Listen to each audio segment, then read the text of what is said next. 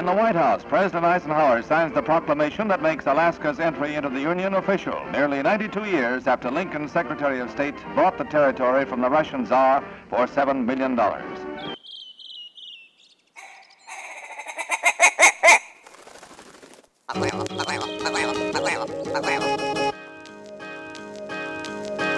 Alaska Wild Project podcast is brought to you by the following sponsors.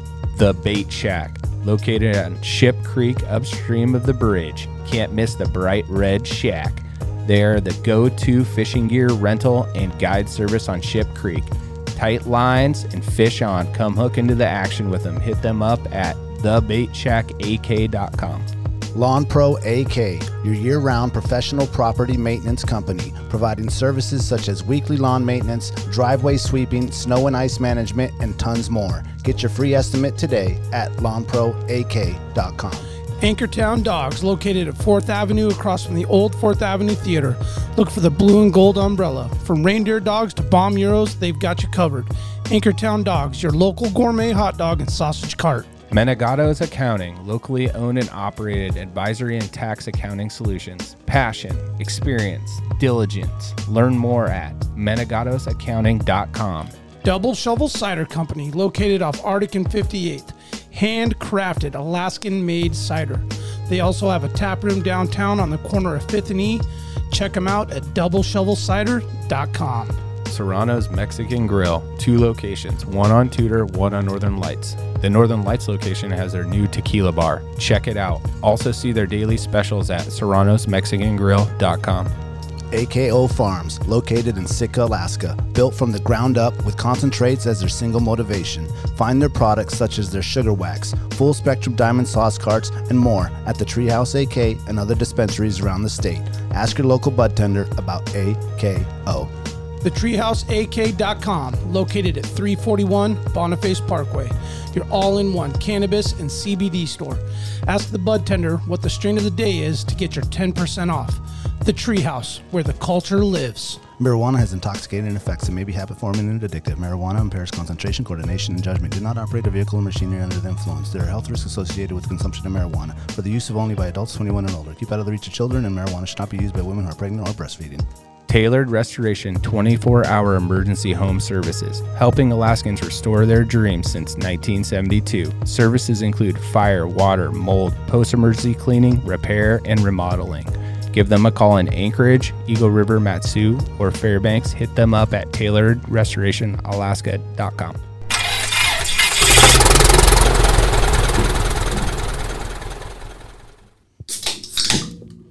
Another one. There it is. Boo, boo. There it is. The twofer. The twofer. Welcome to another Alaska Wild Project podcast, episode number 25. Today we are sitting with our good buddy Chad Arntz. We are going to talk sheep hunting. Chad, thanks for coming, first of all. Yeah, thanks for having me. Appreciate Welcome, it. Yes. Chad's Instagram is at mountain.div, mtn.div for Mountain Division. So check him out on Instagram, mtn.div, Mountain Div. Dude, Chad's a bad mofo. Bad mofo. Straight up. My wife calls him Hot Chad. Hot Chad? Hot Chad. Hot Chad. I can see why. He's a good-looking dude. Yeah. Yeah. Just an old dude now. Yeah, so I'm out there with this dude for a couple of days, and I'm finally like, man, I want to know how old he is. How do I ask? Chad, how old are you, man? He tells me, and I'm like, for real? I'm like, damn, bro, you're doing good. Not to mention he's just an animal on the mountain, so you're doing something right, man. Oh, I'm just trying to stay in the game, like I told you. Hell yeah. Well, what did you say? Old man quoted it, or somebody quoted on another podcast. He's like, just a diesel leaking a little oil, right? Oh, like, yeah, I just heard this expression on a hockey thing, and he was like, oh, yeah, man, that guy out there, he's leaking oil. I was like, ooh, I like that. Yeah.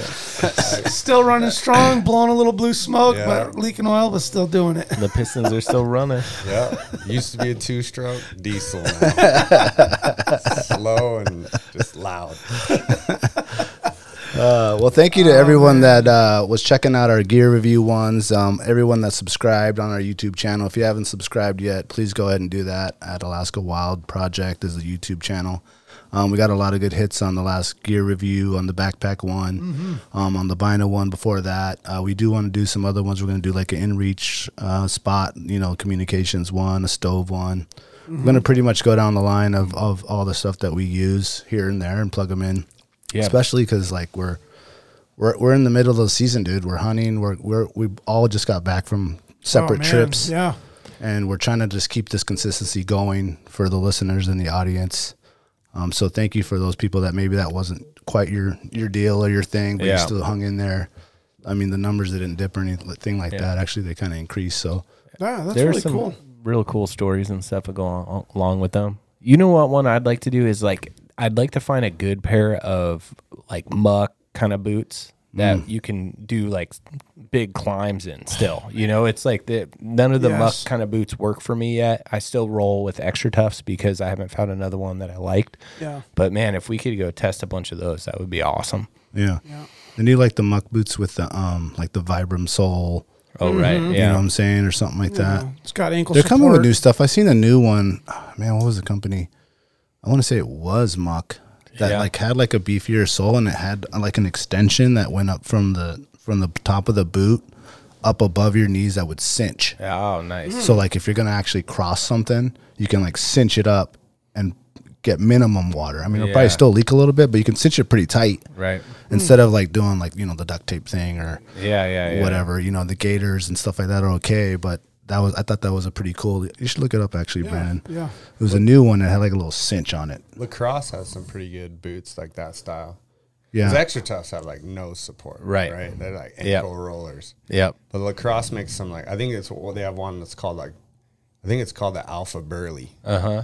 And it's more of like, it's like heavy insulation. Yeah. It looks like a pretty built boot, like tread. Yeah, they have really good tread and they're really good material. What I didn't like, I tried Lacrosse's, my last set of boots, is that their insulation is like that Thinsulate, where that like once that gets wet, dude, it's just like stays soaked. Yeah. Whereas like this, the Muck boot, even if it gets wet, it's like that. I don't know what it is. Mucks are like neoprene, like a neoprene. Yeah, so even with wet, that warmth, that was the only down because I really noticed it on those back-to-back winter caribou hunts. Oh yeah. Because I would rock those, and one year I had the Mucks, and I was good. And the next year I was like, I'm going to get these Lacrosses. They look badass. Mm-hmm. But it was that Thinsulate, and then once that kind of got a little bit of sweat in there and then like froze, it was just like frozen. Dude. All the toes fell off. They got black. Yeah.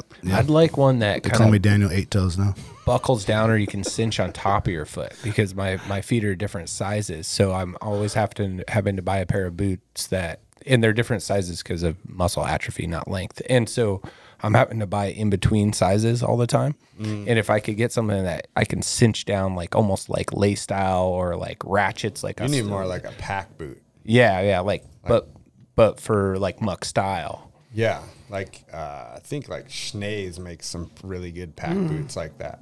They're like taller, but they got like lace up. They're kind of like a way better Sorel. Oh, okay. Yeah, I think that company makes some pretty good. I think stuff. Ranella's really into those. Schnells. Yeah, I think they're like he promotes Idaho or something. Yeah, so Schnells. like, I thought Schnees is an actual boot brand, or is it a store? They're a store, but they make their own brand boot. Okay. Or I think they might have their boot made in Italy, but it's like their design. Okay, but there's a store too. Yeah, Schnees. I think it's 2 E's. Yeah, well, yeah, it was a SCHNEES. Yeah, I know. I've seen Meat Eater podcast. In the show, he promotes it. I'm pretty sure he rocks the shit out of those. The Schnees? Yeah. Yeah. There we go. Yeah, Schnee boots. Let's see. Oh, yeah. Oh, with the little a lot of different. That's exactly what I need. Those Timberlines are pretty sick. Montana boots. Oh, wow. So that's nice. Kind of cool. Yeah, that's the pack boot style. So we're looking at the Never Settle. Is that the name of the boot? Oh. No, they're probably just showing their whole line. I bet you that dude in the sheep was in something like that. Got it. Okay. I don't think he was wearing a pack boot. If he was, he's got way better ankles than me. Anyway, Schnee's good stuff. I haven't really looked into them too much. Yeah. I wonder if they sell any of their stuff in any of the stores up here, like Red Wing. I don't think so. I've never seen any Schnees. Bozeman, Montana. Yep. Schnees, send us a couple of the size 10s. Yeah, and we'll give you the hard review on that. Like old school Yeah, that's fancy. That looks like you can go to a show with that. Yeah, dude. Don't even need Gators, man. You You can just definitely go to a show in Bozeman, Montana. You don't want to show up to the club with those? With the club shirt? The bedazzled jeans?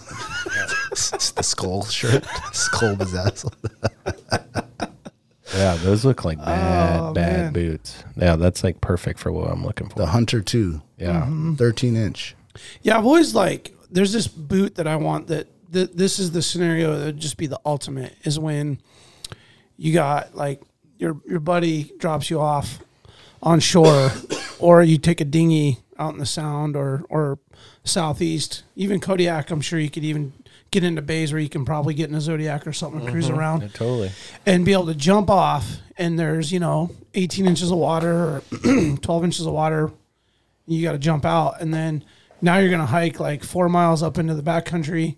You might walk through creeks, wet moss, like flooded, flat swamp areas that are like almost like a pond. The muskegs. Muskegs. And then, but you still need ankle support and all the stuff of like a good hill boot, mountain boot, backpack boot.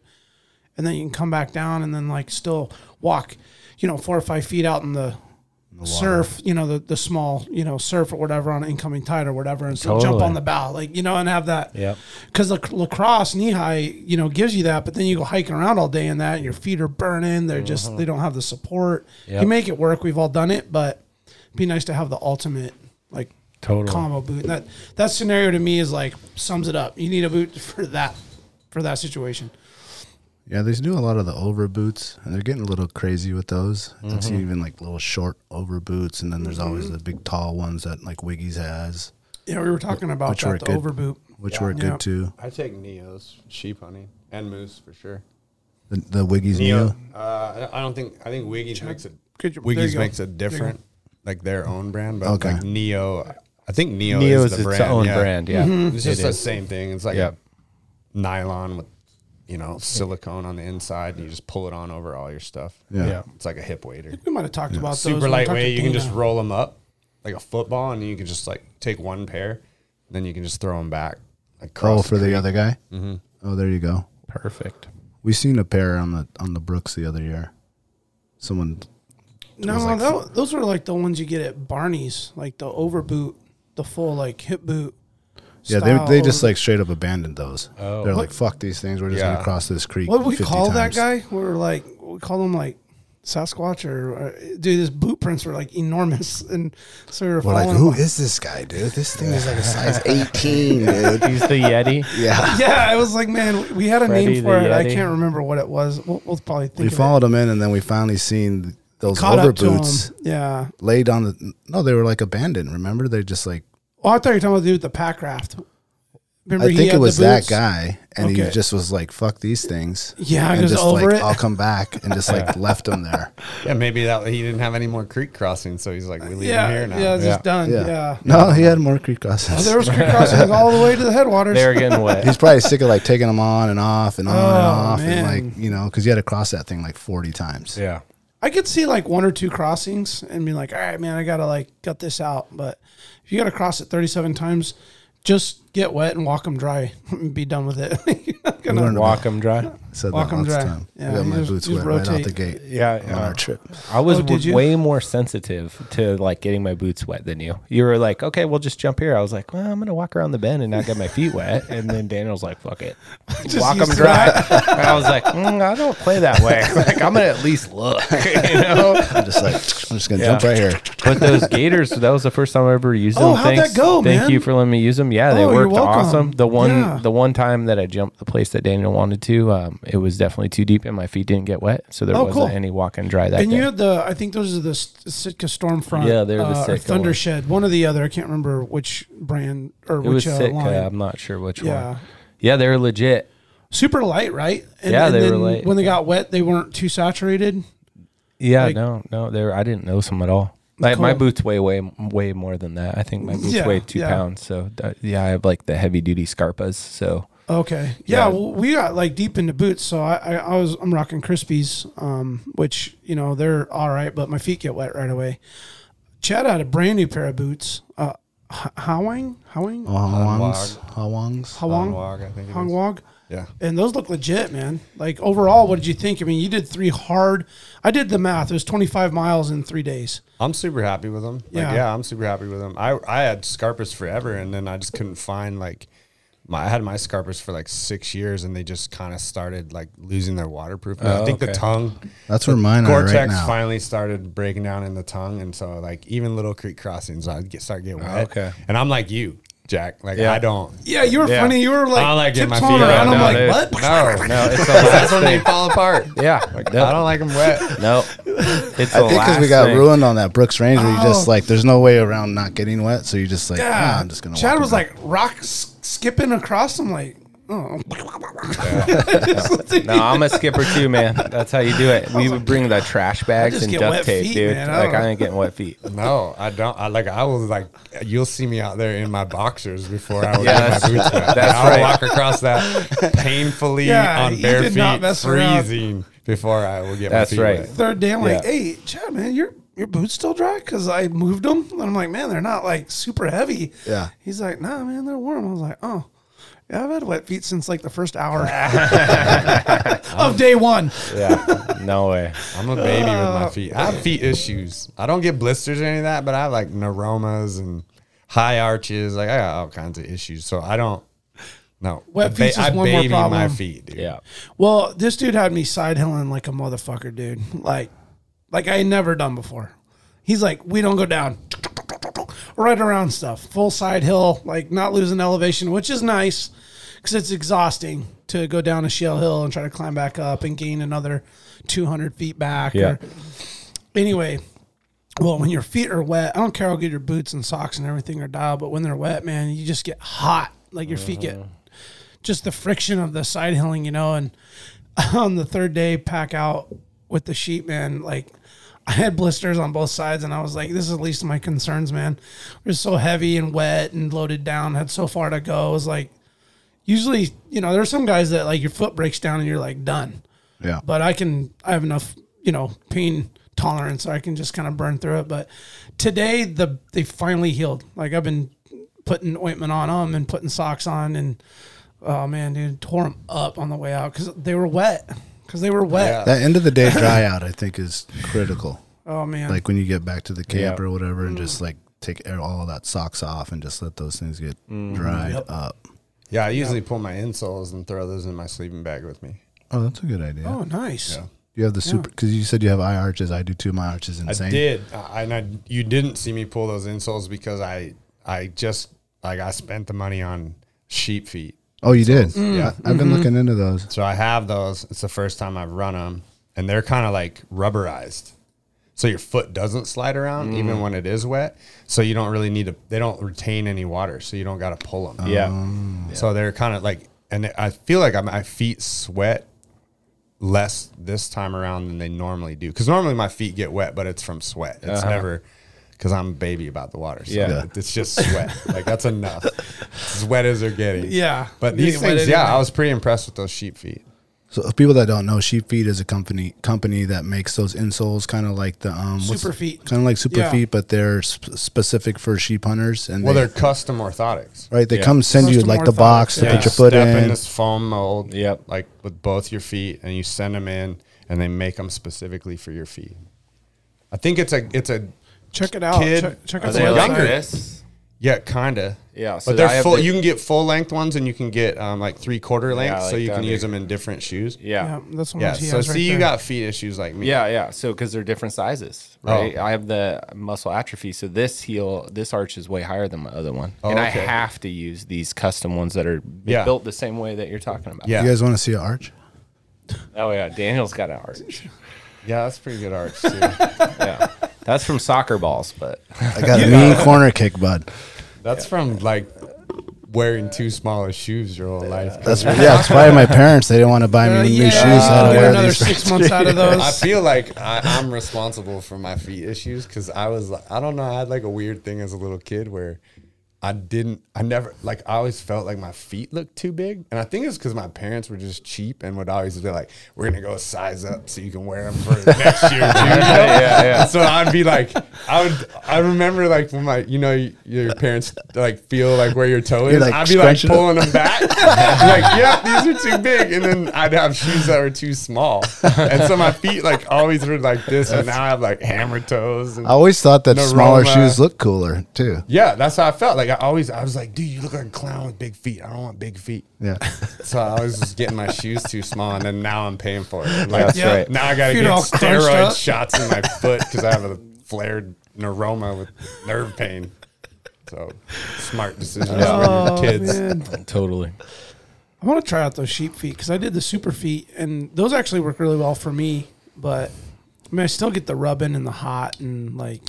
It's cool. Those green ones, those sheep or the super feet. They're still kind of slippery, like you're saying. Yeah, but I think like if you don't have a like foot issue like Jack or I, like I don't think you got to spend the money. I think you could go with super feet. And I think a lot of your issue, like I've told you, I have those same Crispies. I wore them last year on one sheep hunt, and I will never wear them on sheep hunt again. And my boy Nate bought the same boot.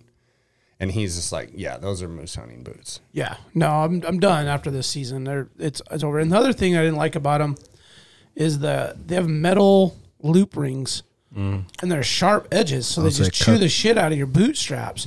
Like I was looking at Chad's new boots, and they're like nylon thick, strapping, like stitched, and I'm like, dude, those will never cut your boot strap. Your boot. Pull up those boots because. They kind of look like the Scarpas I have. Those they're like part synthetic and part like they got some suede on them. Yeah. I like them. They're not as light as the Scarpas. Can you try them on in town somewhere? Well, so the Scarpas, they have like the two lines. There's like the lighter weight one that has the leak problem. That's the one that Daniel have. I went with the heavier ones that are all suede and all Gore-Tex under the suede, and I don't have any leak problems with those. So but yours they weigh not twice as much. Synthetic. No, they weigh twice as much. So you got like the Mont Blancs or something? Something like that, yeah. Yeah. They're like the green ones from like 6 years ago. Oh, okay. And but I waited for them to go on sale, of course. Yeah, I think the ones I bought were like an ice climbing. Oh, okay. Like they were those there. Those are right here, Chad. Your hand longs. Those are bad. Those look like nice frictions. Yeah, they're nice. Yeah, they were like the second you put them on, I'm like, oh wow, those are nice boots. Super rigid on the bottom, like the Scarpas. Yeah, I have to have that in the mountains. Yeah, and they're Gore-Tex. Yeah, they're Gore-Tex. Little insulation, I believe, on these too. I got the insulated. I think they make a non-insulation model and an insulated model. Okay, I'm just checking that out. And I could be completely wrong about that. Yeah, I think next year it's time for new boots for me too. Yeah, no, for sure. Those are nice, man. Those look like they did a job. And then the price point's like really reasonable, if you ask me. As far as like if you're, you want a really good boot, $400 or $500 is just like. They kind of look like my deer boots. Those Yeah, but these are those Saloways. Saloways? Yeah. Yeah. But bulkier and like heavier duty. Mm-hmm. Yeah, and you can use a crampon on them. Oh, cool. Yeah. A little pro tip though on the orthotics, if you do have any sort of like gait issues, any sort of like leg length issues, back issues, or feet issues, you can use your insurance and go to a physical therapist. And then you can ask for custom orthotics, and then what they'll do is they give you like that little foam pack, and you put your feet in, and then they also take a video of you walking, and then they send that off to like a podiatrist who will modify your orthotics for your gait. And then typically, if you have insurance, they'll cover it because it prevents future injuries. So that's what I did. And then once you have it on record, I can call up and get another pair of these for about the same price as like a super feet. The first one's more expensive and it's paid for though. Yeah, because now they have like the shape to make the mold. And right, it's already made. They just make another one and send it to you. Yeah. Wow, that's. You go to where? Your foot doctor? You go to a physical therapist. Oh, okay. So it took years for me to figure this out because I'm a little frugal. But as soon as I figured it out, and then like the pair I showed you, I have two of them right now, and I've had both of these for like 6 years probably. Yeah. And they don't wear down. I put them in all my boots. Like this pair was all, I brought these shoes, these Scarpa approved shoes on our trip. And I also had my Scarpa mountain boots, and I move those orthotics back and forth, but they also go under my waders, like under my switch them foot, out of everything, and actually get wet in my wader boot, and they do just fine. Yeah, because they're good material. Yeah, that's what's good about the 3/4 length, that like what you have. It's like you can use that, transfer it from shoe to shoe. Exactly. And I got those full ones, and you had the option for, but my issue is like under my toes, like your forefoot. So I couldn't really do the 3/4. But that Sheep Feet, like, it seems like they're a pretty good company. Like, if you ever have issues, they'll just make you new ones. Or if they start to wear out, you can send them back in, and they'll, like, replenish them and redo the top if the foam or anything. So they seem like a quality company. And I think it's a young kid who's just, like, a hunter. And his dad has just been, like, a podiatrist. Yeah, his whole life. So he grew up around it. Yeah. And he's like, man, I need something better than Super Feet. So he started this company. Yeah. That's so cool. Seems pretty cool. Way cool. Yeah. And you could use it for anything like hockey or whatever. Absolutely. Yeah. I have some in my hockey skate, the Super Feet ones. Yeah. Those are good. No, it's good tip there, Jack, because I think, if you like to play in the mountains, and all of us are getting a little bit up there, like not all our old guys, but certainly on the other side of being a young guy. Old bull. Leaking a little oil. No, I just think about if you can do some preventative maintenance on top of a routine, workout or training. Chad said he hits Elite 3 days a week and gets it it's like, wow, that's a good idea. Instead of just hitting the gym, he's actually doing endurance workouts and, plyometrics. And, you start adding some, extra care to your feet. You obviously go to the chiropractor, getting your back checked out. You can still get out there for a long time. Mm-hmm. You start working on some of this stuff. And this year was a real cold reminder of that, because I didn't get after it the way that I normally would in the preseason. And I was kind of afraid to tell Chad that, but I knew I could gut it out. But so I was like, fuck, man, I think Chad's pretty gangster, man. I think he's going to push and, go hard. And I'm like, I got to stay with him, And he was actually great, man. He was great pace, great break times, everything was on point to, I would take a break the same time or even after. And he was perfect for that. But I don't know, man. I think just getting after it with some of that preventative maintenance and work will just make what's already uncomfortable and kind of miserable at times at least a little more bearable. Totally. So. Dude, I try to tell all my boys that it's 100 times easier to stay in shape than get in shape. Mm-hmm. That's right. And it doesn't take much. People think it's this big commitment, and it's not. It's not. It's just a few days a week. You just need to do something, and it doesn't have to be the gym. I mean, some people hate the gym, but just get out and do something. Yeah. Because otherwise, the older you get, man, it goes so fast. You can go on 1 week vacation and lose everything you worked for in 3 months. And the muscle memory comes back fast, but you can lose it so quick. Yeah. Especially cardio and endurance. Mm-hmm. But once you're out there, it's just. Yeah. Day 2, day 3, I was doing pretty good. Attitude more than anything, right? In the mountains, really, it is. Yeah, that's a good point. It is. It's a state of mind. You know what I mean? If you get up and it's a beautiful day, and it's it's gonna be pretty nice today. Yeah. You fill up your water, you get packed up, you have some good conversation, cup of coffee, you hit the trail, all the aches and pains kind of squeak out, and then it's back at it, and then you're kind of over it. You know, it's funny how that works. Versus the wake up to the winds of the shat. The winds of the shat and the rains of the neek. So that new Stone Glacier got a workout, huh? Oh, the Stone Glacier got a workout. Yeah, poles aren't bent. They're stayed in that place. Tent is legit. Yeah. What's that tent again? Which one did you? It's the Skyscraper. Skyscraper? 2-person.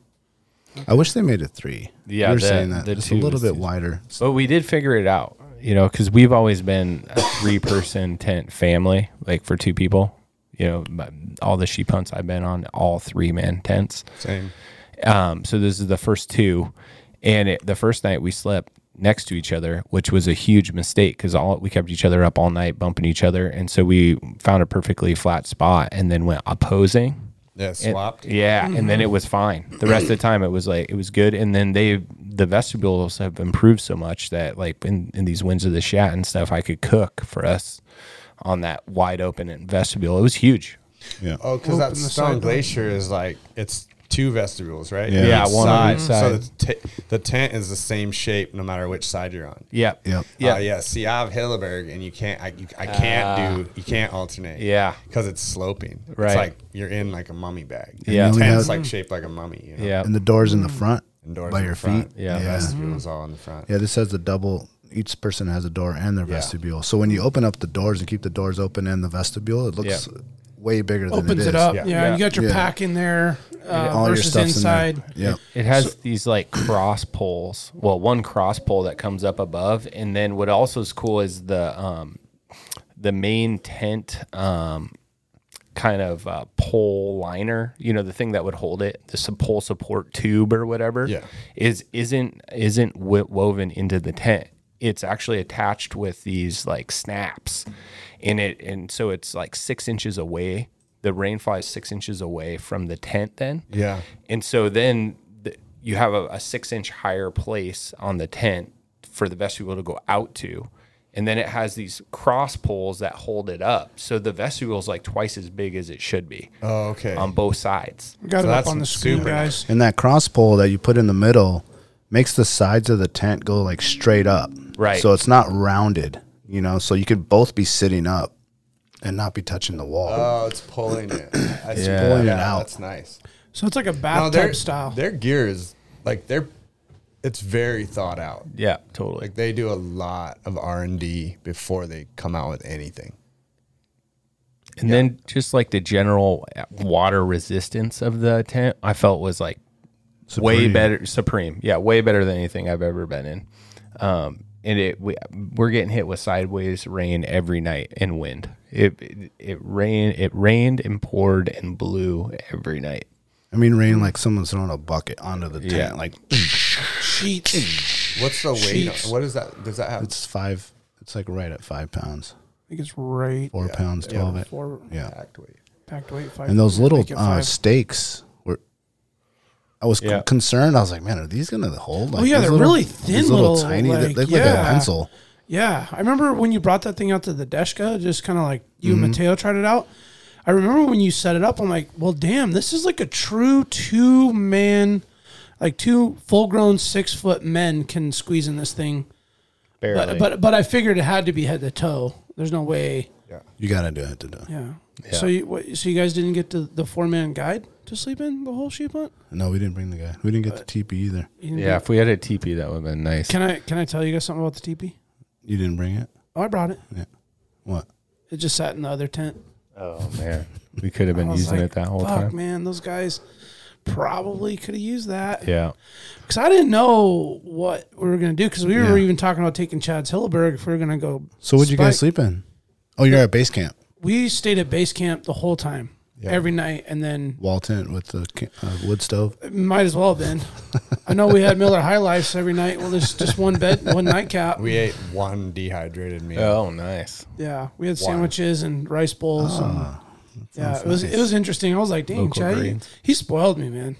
He spoiled me. Dude, you can go out of the razor like that. It's like, it's almost like it's not even sheep hunting. Yeah, totally, dude. Yeah. It's kind of unfair. Yeah. It really is. Well, it's nice to have that like as a gap.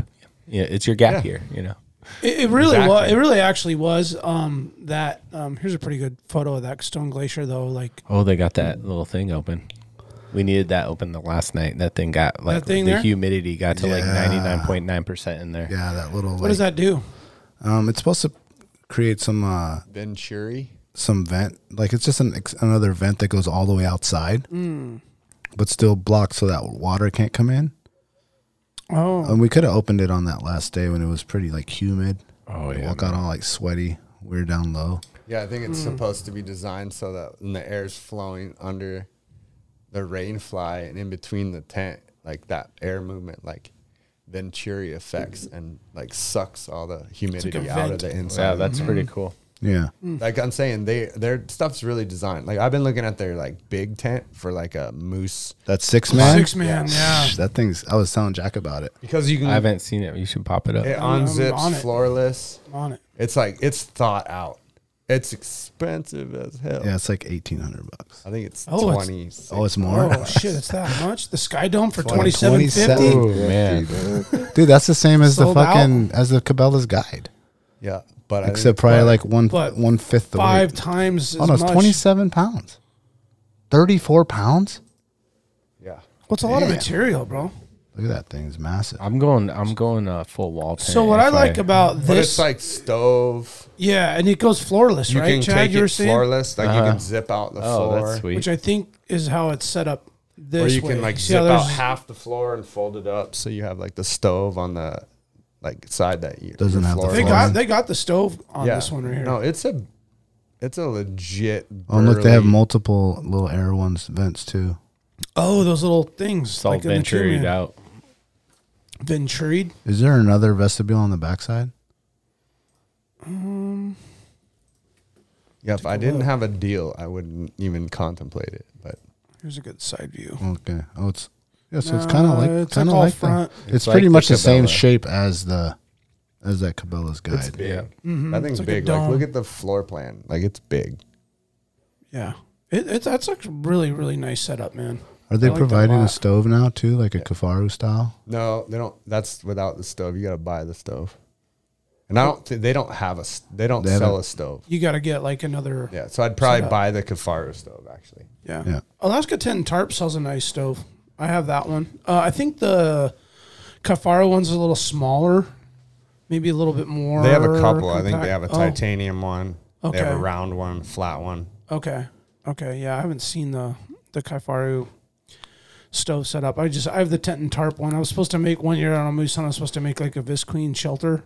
Mm-hmm. I had no idea how I was even going to get started. I just brought this roll of Visqueen and a wood stove and packed it all back. Never even put it up. Never wrapped the trees. But he's like, we're going to bring a roll of Visqueen and wrap these trees up and then figure out a way to put a roof on it and then we'll punch a hole and do it. I'm like, all right, let's bring all this shit and try it out. And it never even got taken out of the boat. Yeah. What are you guys staying in up there? At Moose Camp, Yeah. that year I had a 6-man North Face that was just big enough where I could put a couple cots in it. And me and my cousin stayed in that. And there was like never a need for a stove. It was never that cold. And we just rocked that. Yeah. Now I have an 8-man Alaskan, Cabela's Instinct. So it's like a Kwanzaa hut shaped looking thing. Yeah. So it's like, it's true 8-man. You can get six cots in there, 6 of the short cots in there. And it has a wood stove set up. And I brought the wood stove the first year. We didn't need it. And we're now 6 years in with that. And I have yet to put the wood stove in there. Okay, it hasn't cool. been needed. You get 6 guys in there, man. I mean, it's It gets toasty. a lot of mouth breathing and farting going on. It just warms right up. You know what I mean? It doesn't take long. Carlo has the nice Kafaru 8-man teepee. Yeah, don't He's you had it guys for usually years, but get he didn't get sweated this. out? He didn't get the stove.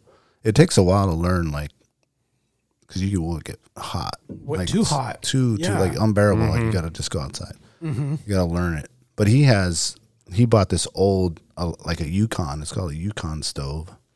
It's not like super light, but it still folds down to like you can fit it in a little bag like that. Yeah, I don't you know think what I'm saying? I don't need light in that because you're like It's it's moose hunting. Yeah, you're either on a four-wheeler or a raft or your something. Tent's not light. So Yeah. why do you need a light stove? Like I'm never Yeah. gonna use a stove sheep hunting. No. Yeah. Like for me, Oh, the I doubt it, stove's yeah. not even for because it's like too cold. Like Yeah. sleeping bag would keep me warm. It's for drying stuff Yeah. out. It's like more like a fog neck Yeah. is where like I want the stove. Yeah, Absolutely. dry out. The Yeah. li- Dry out to stuff that's I so feel- It's wet. wet all the time. I feel like the light stoves are made for like Rocky Mountain mule deer hunting and stuff. Yeah. You know, or like backpack elk in the Rockies, like where you're in there For in November. non-Alaskans who get Yeah. cold. Yeah. yeah. Exactly. Yeah. Exactly. We didn't just want to throw it Toughen out. up, boys. Toughen up. Chad's just Yeah. gonna say it how it is. Toughen up, boys. That's right. I mean, no, because if you think about it, those guys are hunting September, October, and it's still hitting 70s and 80s in the day, and I'm sure it gets cold at night. Like, I'm not gonna downplay like high alpine rocky stuff. I'm sure it gets cold as hell. Cold as hell doesn't make sense. Cold as shit out there, but yeah, like it takes a lot to really need a stove. Like You said a Fognac? That's an exceptionally shitty ass weather area. Yeah, like and it's very just bad for like drying. And it doesn't take much. Yeah. Like the guys that I know that do run those stoves, a lot of those guys just take like lighter logs. Yep. And just cut them into pieces. Yeah. Because it doesn't take like, I mean, you can cook yourself out of those, like out of the tent where it's like unbearable. Yeah. Right. Can't Sweat even, lodge, open the super doors. fast. Yep. Where it's like, Sweat I lodge? can't Yeah. sleep in there. Yeah. No, you can't. You might just take some ayahuasca for Yeah. back there. That happened to us on that float the first time. Threw a bunch of wood in there. Dude, just like had to be outside for like 2 hours. It was just so hot in there. But now he brings like they sell the Duraflame, Yep. the little one. Oh, yeah. Like That's a hockey perfect. puck or something. Yeah, it's like that big, and that's just enough, Mini brick? just to get it warm in there, and just have that, and then 1 in the morning, and you're good. Yeah, that's all you need. And it'll burn. It'll just hold that little, it's like a sterno can, basically, in your stove. Yep. Yeah. Yeah, that's perfect. And if you can figure out how to do that right, then you got it dialed. But yeah, you throw some cut up 2x4s in there and you're like, dude, gotta get out, open the doors. Yeah. So Sweating.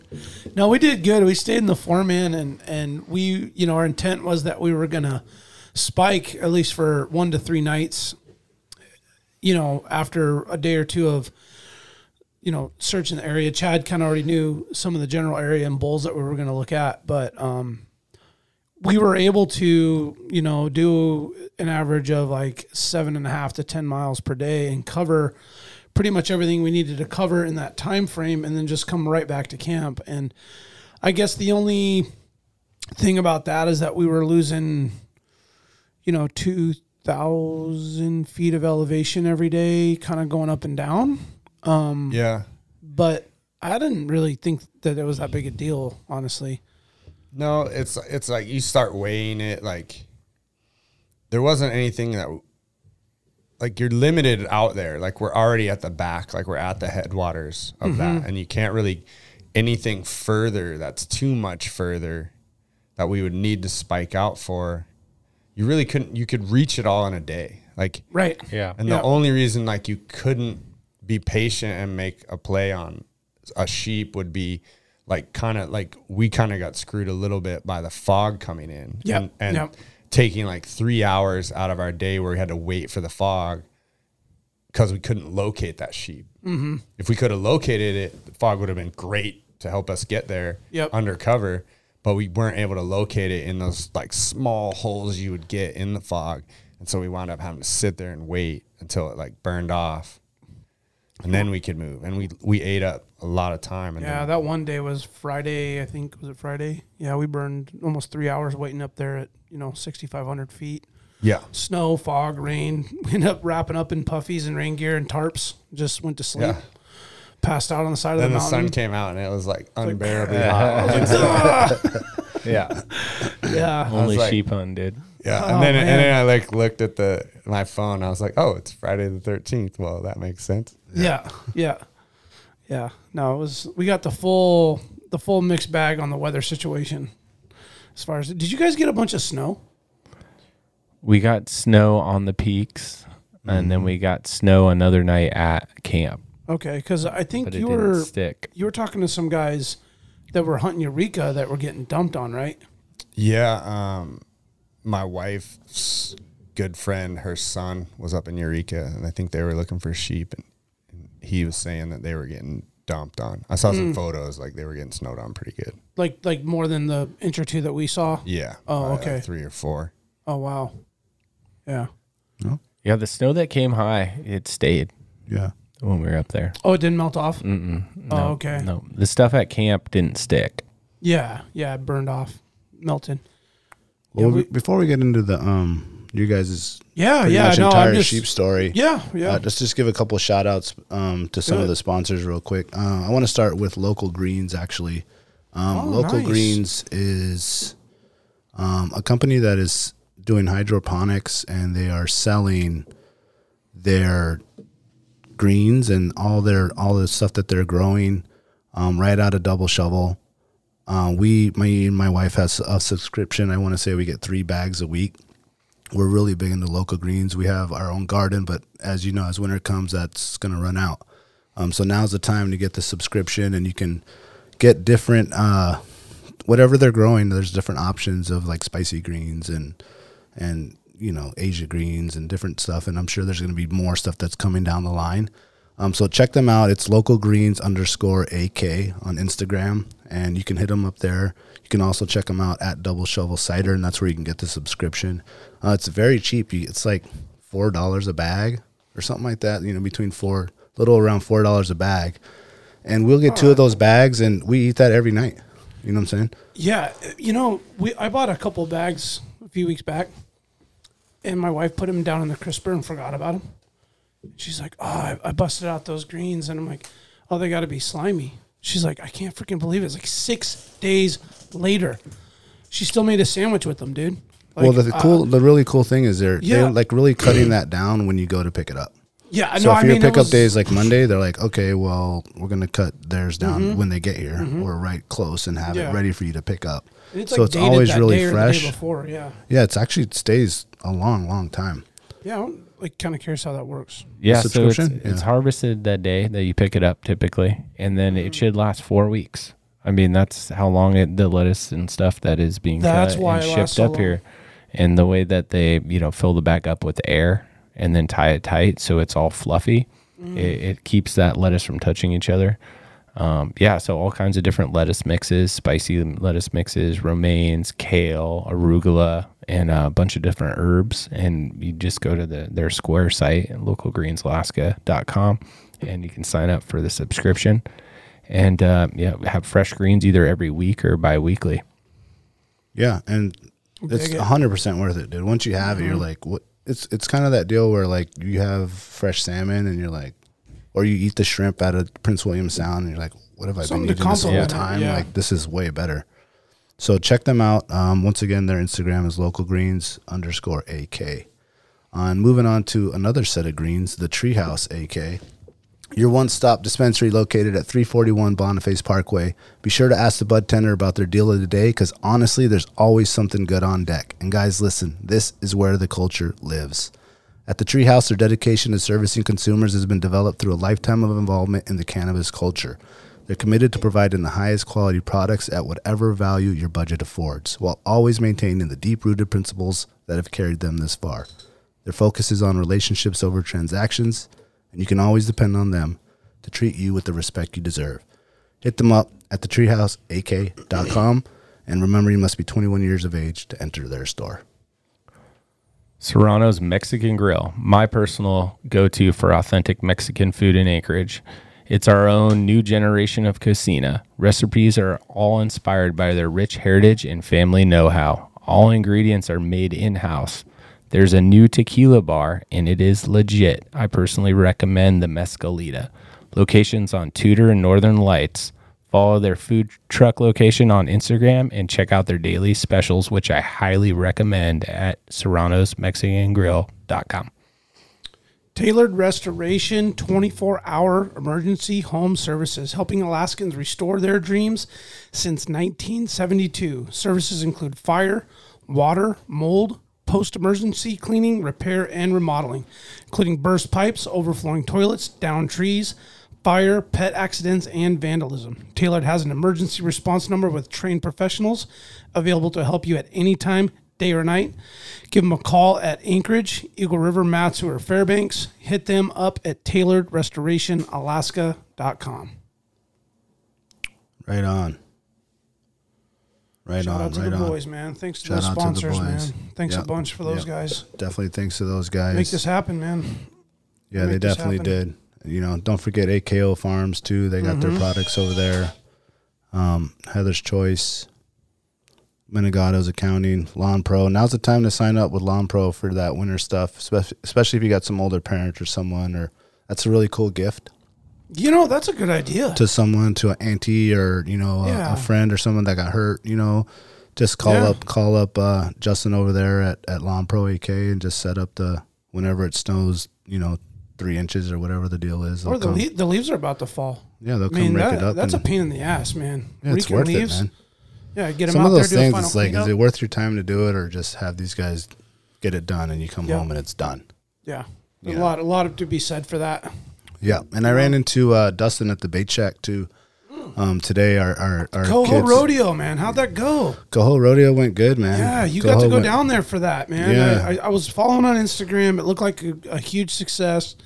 You saw it in person. Like, give us a quick. Tons of people, tons of sponsors. I went down there with my son and my dad. Linked into a couple silvers. None were legal there. My son was just killing those pinks, dude. He just loves to just snatch them. He's like, "There's one, there's one." Da, da, da, da. Mm-hmm. So it went really good, and I was talking with Dustin today about some more live event stuff that maybe we want to be a part of coming this winter, like some ice fishing stuff. You into ice fishing, Chad? I haven't really done much of it. You got to come, man. I heard it's fun. My boy Aaron Wills is like, he seems to be huge. I got a deal going with him. He's gonna come out too. Yeah, dude, it's so much fun, dude. He seems like he always has a blast. I haven't done it. It's just like, it feels like you're camping. Like, it just extends. Yeah. Like, I've been going and bringing Jack and his kids and Brandon and his kids and Brandon's brother. And we end up going with like 20 people, dude. Fire, beers, we're cooking out there, and catching fish, and I don't care which one. Yeah, so we're talking with Dustin about setting up some sort of ice fishing. Jam. I mean, he already has his little jamboree or something. Yeah, we want to do something that's something a little bit more with some money involved, with some sponsors, some sort of competition or something like that, and about some other live events. So he's still killing it down there. Ran into him and his wife there at the school. My son and his daughter are in the same class this year. Oh, cool. That's right. Aquarian. Everybody goes to the same class. School, yeah, so they're in the same class. So I ran into him and bouncing ideas off of them. Silver's still coming in? Silvers are still coming in. He's still renting the equipment out there. He says he's going till like the end of September. Wow. He says he's going to start doing, because he also does like trout stuff and stuff like that. So he's like, I'm going to have all this equipment and take some people out to do that. And till the ice fishing season starts. They just extended salmon today. Oh, they did? Yeah, on the Kenai and the Russian. Sweet. They extended the season. It's for reds? Mm-hmm. Wow. I think because they're still pouring in. Yeah, the numbers are still pretty good. Seems like everything's getting later and later, right? Yep. Yeah. Mm-hmm. Like I've been talking about, like, it almost seems like they're going to have to, like, change moose season. Yeah. Yep. And the caribou, too. Like now in Unit 13, they're all still in their summer grounds down low over there. You can't get them. Yeah, the 40-mile herd is, like, never there when you think. Like, it's always, like, super late. So last year they had to, keep it. It was open all winter. Yep. I don't even think they ever reached their quota. No, they didn't. Yeah. Yeah, Jeff Lund. Yeah, he went, like, middle of winter. That was his first caribou. Early spring, ish. Yeah, they should. I wonder what it takes, like 3 years in a row, where they're like, okay, well, maybe we should set this stuff back. The mooses are right, though. They need to move that back if it continues this direction. We're up 65 degrees. Yeah, and they're like not hitting rut, and it's just like, okay, well, they're gonna sit in that alder patch and my whole hunt. I have to go bust through this. They should also wait to start school till after moose season. Oh, I agree. Should be a thing. I mean, yeah. There's so many families and that go do that and depend on that meat, and it should be a deal where you can not have to go to school. Yeah, Kennedy can't go this year because her mom was like, no, she's, we got this plan and that plan, and she got hockey and trips, and it's like, she can't go hunting. And I'm like, I got her on the caribou. I got her on a lot of trips, but I'm like, man, like, I wish it was extended out. Although I do have the Any Bull tag later, we can go do that. But I don't know. That'll be a good one. I'm with you guys, man. Like the last 3 years in moose camp, there has been, so we usually spend average like 7 to 9 nights, full nights, actually in camp. Yeah. And by like 1 o'clock, 2 o'clock in the afternoon, I'm chilling in my basketball shorts. Oh, totally. Just airing out, with some Crocs and basketball shorts and a t-shirt and, just dinking around camp, and then, rolls around 4 or 5 o'clock and I get suited and get back up on the hill and look around. But it's so fucking hot, dude. It has been. I mean, even when it's not hot and sunny, it's still like warm. So, and those creeks are low. Nights. Those creeks are low. It's hard to find water sometimes on some of these others. We're a little worried about that moose float because that last year we went, the water level was good. And it was still like an entire day of like jumping in and out of the raft, pulling, pushing. And that's always fun. Yeah, especially first day on them, just loaded with like 800 beers. Yeah. Oh, 800 well, beers, you drink 650 beers, and then you put a moose and a caribou in it, and then really drag it around. See how that works. Yeah, well, you want to get out of that first day, but once those other tributaries come in, it was a joke, gets flowing. But That first taste, dude. That first day is a little rough. At least it was. She's got the Yeti 125, just 95% full of double shovels and actually the 125 I put Fred Meyer sells those ice blocks. Oh yeah, like the block of ice, and we'll put like 4 of those. Last time we did, and all the food is in there, and we'll only open it up when it's like morning and night to eat that breakfast and eat dinner. And we threw away 4 ice blocks. Yeah, at the end of the trip, dude. That's a good thing. Yeah, it was awesome. And everything was good. Everything, like, you literally had to pull out what the dinner was to thaw it out. Like in the morning, you know. Yeah. So like, all right, what do we want to eat tonight? Let's pull it out on the raft so that it's defrosted by the time we get to the camp. You can straight up freeze stuff in a Yeti. Yeah. Like just with ice. Like you can freeze stuff. Yep. That's incredible. Yeah. My wife got They're pissed. heavy and they're bulky as hell and they're expensive, but they will keep ice forever. Man. As long as you're not in and out of it. Yeah, that's the key, man. You in and out of it. We froze some local greens the other camping trip. My wife was pissed. Alexia was not happy She's about like, you that. let it touch the ice. I was like, it wasn't frozen when I put it in there. I can't make a smoothie. I was like, what? Mom don't got a blender in the motorhome? No, we planning because the cooler works too good. I know. I was like, wow, that's a bummer. Yeah. We had some. We had a Yeti in the back of the truck. I think year before last, and we left a bunch of beers laying in there for like 6 or 7 nights, and came back, and there was like 4 or 5 of them exploded in there because they froze. Oh wow. Yeah. So we came back thinking we had like all these beers, and we did good. We had plenty of beer. Yeah. I think we might have had like 1 or 2 left over. So those 5 may not have gotten drank, but it was still kind of devastating. You come back and 5 of your no fun. You know. Precious beers are exploded in the cooler, made a mess. Have you tried those dehydrated beers yet? No, I see. Is that really a thing? Yeah. Oh yeah. Yep. I've seen them. No, it is. They sell like a. Is that like the most hardcore sheep hunter in the world? It's gotta be, dude. It's like for kill day. It's like, what do you do after you cut your toothbrush in half? I'm gonna dehydrate a beer. Yeah, that's right. That's insane. I never even heard of it. Self-carbonation and everything. Yeah. So how does it work? You just add water? Yeah, you add water, and then I think there's a separate like technique to get it to carbonate quickly. Yeah, I don't know if it's a tablet or what, but it's a powder that you mix. Oh, I just want to try it. Can we get that dehydrated? I like have to know how that is. I think we could. The dehydrated we should try it. Yeah. So dude's over here like putting a scratch in a Nalgene, and this guy's over here dumping his beer in there. Like, yeah, about to have me a cold shot. This was the first sheep hunt that I didn't sneak in some of those little 1 ounce shots though. Oh, that's a good idea. They do make like the 1 ounce shot dehydrated as well. Really? Yeah. Yeah. I know that was a huge. These are like the most first world problems I've ever heard of in my life. Totally. Yeah. Like this almost makes me feel bad being an American right now. That is insane. I would have never even thought you could do that. Yeah, I know that at first the hard alcohol one was like the mixed drink one was like a problem because people were trying to sneak them on planes, and so they were like banned for a period of time, and that's gone away. But Alkies were taking advantage of it. Yeah, they're just like bringing like 10 of those packs and pouring in the water on the plane, getting hammered. What's this Ziploc bag you got here, sir? Yeah, the plane doesn't like it when you bring your own booze. No, they don't. You got to spend $20 for a beer. Oh, man. I don't like it drinking on airplanes, man. Oh man, it's just like at that altitude, I come down and I'm just hangover. Like, yes, it is a gnarly hangover. Yeah. Oh, speaking about that, we were talking about that Lufthansa flight to Germany. Oh yeah. Yeah. Me and my brother got hammed. Oh, you did? One night on that flight because it's like an 18-hour. Was that going to his wedding in Greece? Yes. Or was it Greece? Yeah, in Greece. Yeah, okay. And we sat in the back. We went way in the back and we're hanging out with the stewardess or whatever, and it's free drinks. It's like whatever you guys want back here. Yeah. Oh, she's like, I'm going. Yeah. Well, there's like that plane is huge. Well, sections. But we were all the way in the back, and she's like, I'm going to bed, but you guys can have whatever you want here. Yeah. So we're just give you the keys to the bar. Yeah. No, it's just right there. Just like, all right, well, I'll try this one. Yeah. You're getting married. Let's do this. Yeah. You're hurting or what? Oh yeah. Because I'm with Jack. Like I can drink on.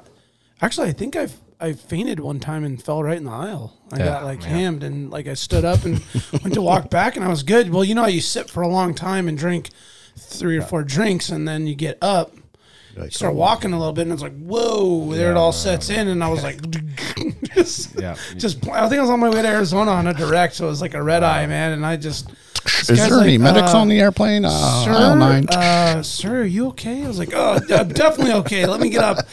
Because I actually fell down and laid down and was kind of like, The bird. Beats the hell out of sitting down. Oh, man, dude. Yeah, speaking of altitude, man, we were running around like 7,000 feet this last weekend. We were right at that. That was kind of like getting me a little bit. Like, I mean, not like altitude you'd feel in like Flagstaff or Denver or something. You're definitely aware of it, and you're not. And to be honest, like Flagstaff was the first place I was ever at that someone brought that to my attention. Like I didn't even know about it. Growing up here, like everything that I did in the mountains, skiing, snowboarding, backcountry, whatever, is like south. It's like 3,000, 3,500 feet. It's like the most you're at. And I remember being at Snow Bowl and like hiking the pipe. And I was playing like men's league basketball, men's league flag football. Like I was in the best shape I've ever been in my life. And I was like gassing out hiking. And I was like, dude, I think I'm getting sick. And like one of the local guys is like, you know, you're at like 12,000 feet right now. And I was like, what does that mean? And he's like, there's like no oxygen here. And I was like, he's like, I thought you're from Alaska. I was like, yeah, dude, we don't snowboard Mount McKinley. Like my ski resort is like 400 feet above sea level at the bottom. Like I think it's actually the lowest altitude ski resort in the world. Yeah. Allie is? Alaska is? Really? It's basically at sea level. I always loved it is like just right there. Back in the AK Soul days, we were taking you take bands. It's happened more than once, but we were taking this magazine came from Europe to do this story on Brock's band, and we were driving to Girdwood, and they're like just glued to the windows, like in awe, and they're like, "Oh my God, dude! Like, how high up are we right now? Like, what altitude?" And I was like, I don't know. I'd say about 35 feet. And the guy's like, fuck, man, is that the ocean? I was like, yes, sir. Yeah. He's like, God damn it. He's like, you would never know. These mountains look so massive. I'm like, yeah, but they're not high. Yeah. They just start right here at the ocean. That's right. Yeah, and go straight up. Oh, it was hilarious. No, I mean, I wasn't like gassed out. I was just feeling it like my breath rhythm was more like deep. Like I had to suck a little more air to like get the oxygen to the brain and like make sure like those knife line little stints we were walking on. It takes like balanced out. It takes like a longer period of time where you get, I guess it would be like when you get your second breath, your second wind. It takes that like longer period of time where you're like your heart rate slows down and you figure out that pace you can go at where you're not laboring breathing. Like your muscles are tiring before you're like breathing hard. Yeah. Yes. And you kind of get in that mode to where you figure out like this is the speed I can go. And it takes a little longer to figure that out at a little more altitude than you nailed it. That's exactly what it was. It was like finding that balance of pushing hard, finding your breath, finding your rhythm, and then being like, man, I can just keep walking as fast as I want, but the breathing thing needs to get in check. And once I got that in check, I wasn't even like thinking about the walking. I was just doing that. And I was actually focusing on the breathing. Yeah. Because you could, like one thing was messing me up big time is on our last day when we were packing that ram out, I told you I went without the sticks, Daniel. We've been like dedicated trekking pole guys. Yeah. So Chad doesn't use trekking poles, and I was like, well, I'm going to try and like not use them because I've like never not used them. So I kind of liked it in certain situations because there was a lot of times where we were 4-buying and like leaning and putting your hand out, and the sticks are always like dangling, and like I didn't like that. So I went without them, but what I was doing is we would get clipping along, and I'd stop for a break, and I would like, and I know better. I played football. When you're out of breath, you like stop and put your arms up. Yeah, don't hunch over. You don't hunch over, but I was hunching over to take the weight off my shoulders and just off everything for a second to let it like roll forward and hang. Yeah. And then I would stand up and I would be like, whoa. I could feel like that lightheaded, not like to the point where I was going to faint or fall over, but it if I stayed hunched over for an extended period of time, it could become a problem. Oh, totally. With some like air circulation or whatever. And I would like do it and I would know I was like, I can only do it for like 10 seconds of relief and then get up, because then I had to like suck that air back in and balance it all back out. But I never really noticed that before, because what we've done in the past with the trekking poles is you can like put the trekking poles down and then like lean like on them. So instead of like when you're skiing, instead of pinching your stomach and then like your airway, it's like you just like have it in your chest. Yeah, you're like leaning on it, so it doesn't like completely restrict the airflow as much. And so that was what I was kind of like missing on the poles, because I took them out the first day, but I ditched them after that. I was like, man, I don't really want these poles, because we kept side hilling all the time and like needing to reach and grab rocks and stuff. And I was like, no, I don't want to use them. Spider-Man. I mean, you know, it's just like, I don't know. Trekking poles are just vert, dude. Trekking poles are really nice when you're coming down with weight. Like, for me, that's like the time they're there for. And the rest of the time, it's just like, there's something about like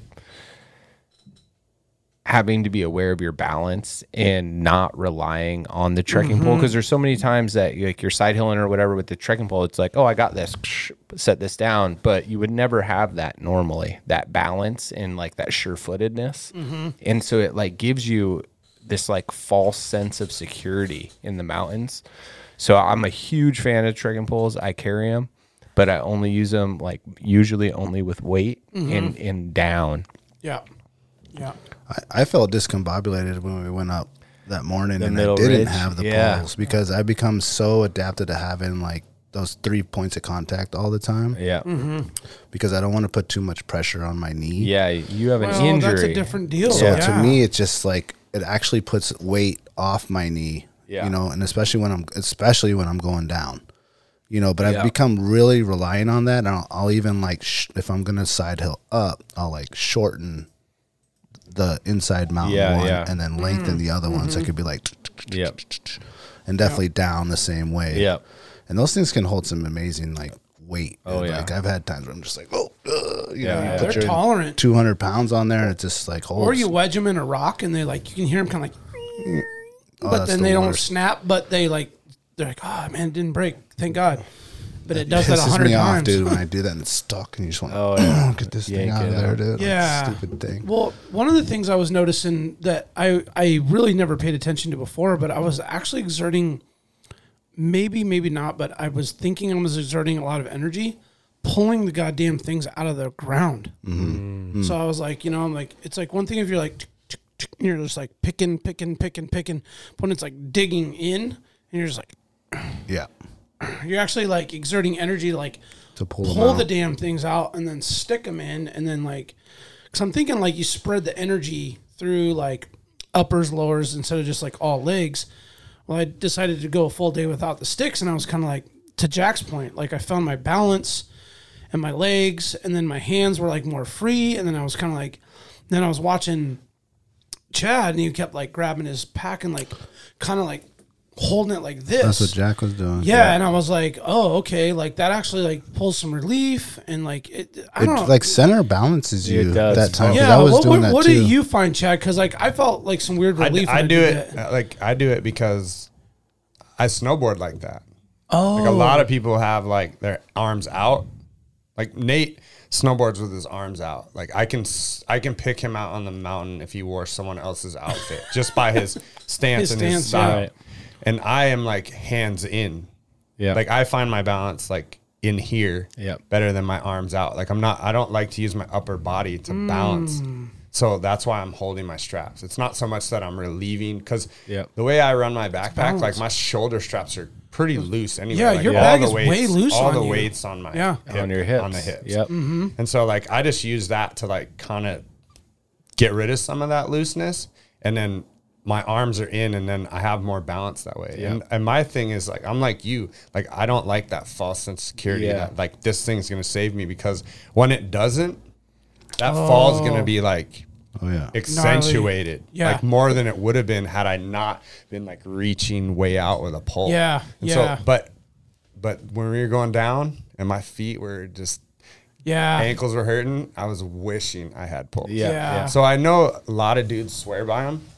And what I told you, man, is like, I cannot handle that damn tink, tink, tink. That was it. Because to me, I've seen, like, you can start a rock slide and sheep will like look at it. They don't care. Yeah. But that's a human sound. Yeah. It's a different sound. Yeah. And I just know they have to key into it. Yeah. And so so I go back and forth with them, but I did try them once and I felt like it was too much where I'm going to rely on this and it's going to come out bad for me. Yeah. So the pair that I use is has like the rubber, thinner, smaller stopper, so it doesn't make the metal pair the sound, and so doesn't the metal points and like it doesn't have metal. So and it's shorter and a little fatter, so it doesn't stick in the ground like you're talking about. It's more like a little foot instead of a point. Yeah, it's a little point, but like if you stick it in the ground, it's not going to hold itself up.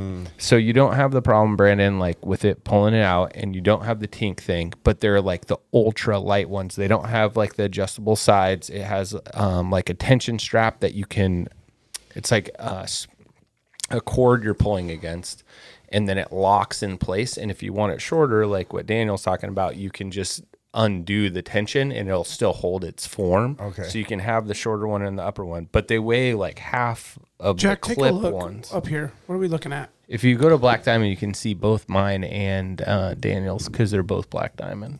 Okay. I have the Black Diamonds too. So so mine are that point down there, which is just digs in and like, which is good and bad. You know, it's really good if you want them to stand up right on their own. Yeah. Yeah. If you're trying to dry out your stuff. Yeah. Like mine won't stand up on their own. But what's really good about my pair is like for like someone like you, Chad, that like isn't going to use them during the day, because that's typically my style. I used them probably half the time this time, which is more than I would normally have. They don't weigh anything. They don't weigh anything, and you put them on your backpacks. Yeah. Yeah. They'd be great for like loaded and going downhill for sure.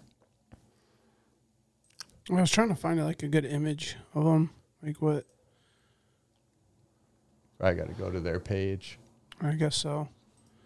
Yeah. Well, another thing too, Chad, I was like, when you said you're like, I can't stand the sound of them. And I was like, I'm completely numb because, you know, I've been out with Daniel and Cisco. Scott came with us last year. We're all trucking pulled up and we're just like forever, you know. And then like I got up there with Chad and I'm like, I thought about it when I made the comment because I was like, we literally like barely know each other, and we're on this trip, and I just like totally shit on his trekking poles, and now he's like gonna be super conscious about like. I was, dude. Damn it, tink. I was.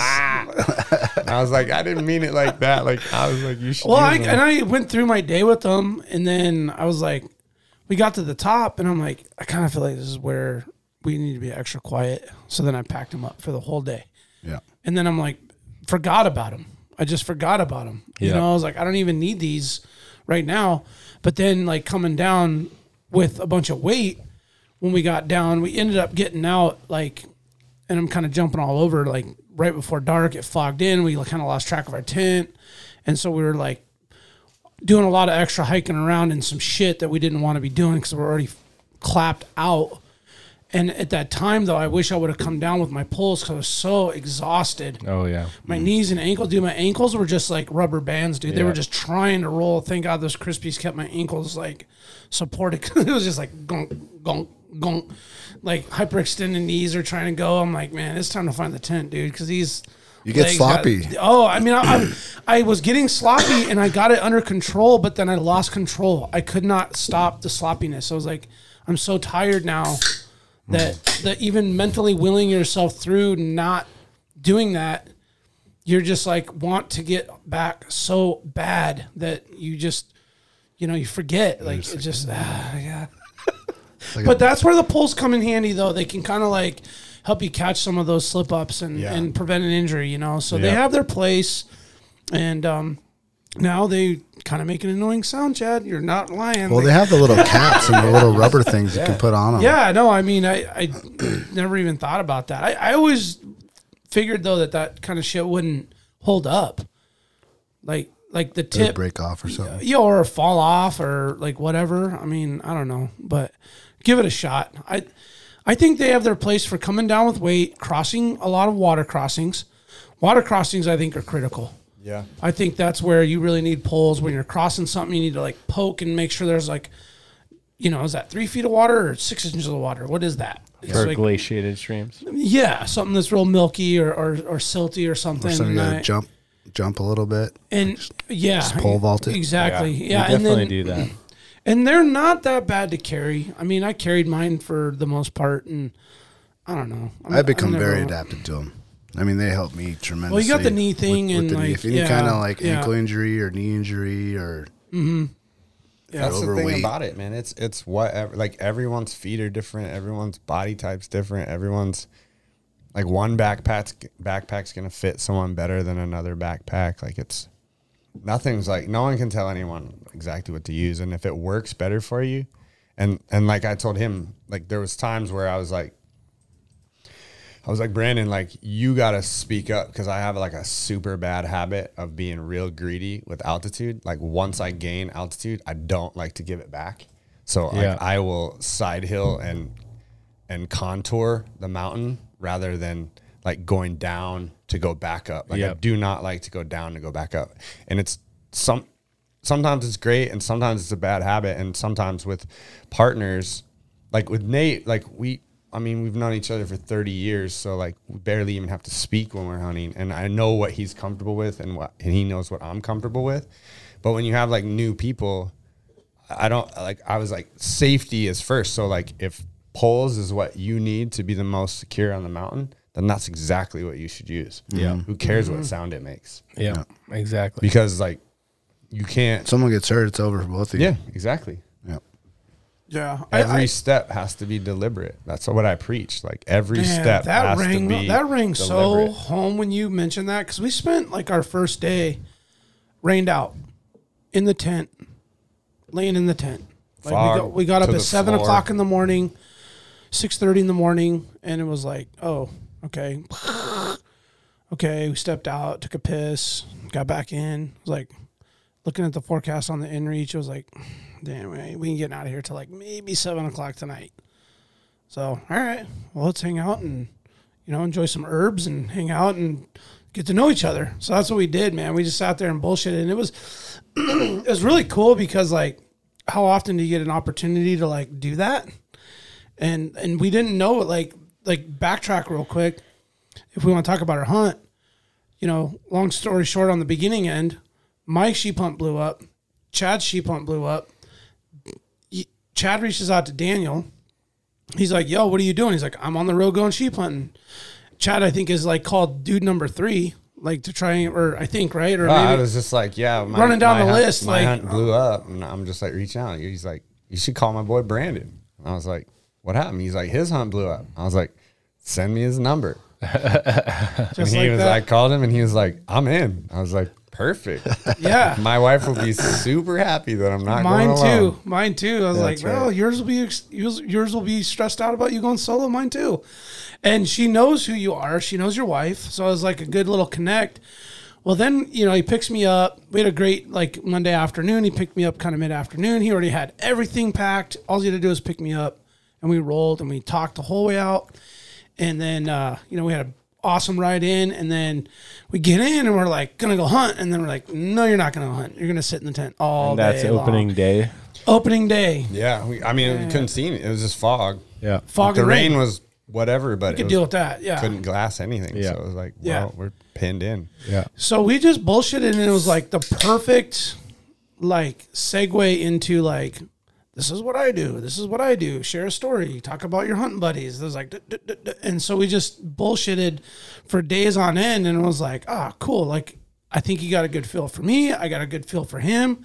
And then like, he's like, these are some of my isms. I'm like, these are some of my isms. And I was like, all right, cool. And like, my boy does this. Well, my boy does that. And I was like, oh, well, this is kind of like really similar.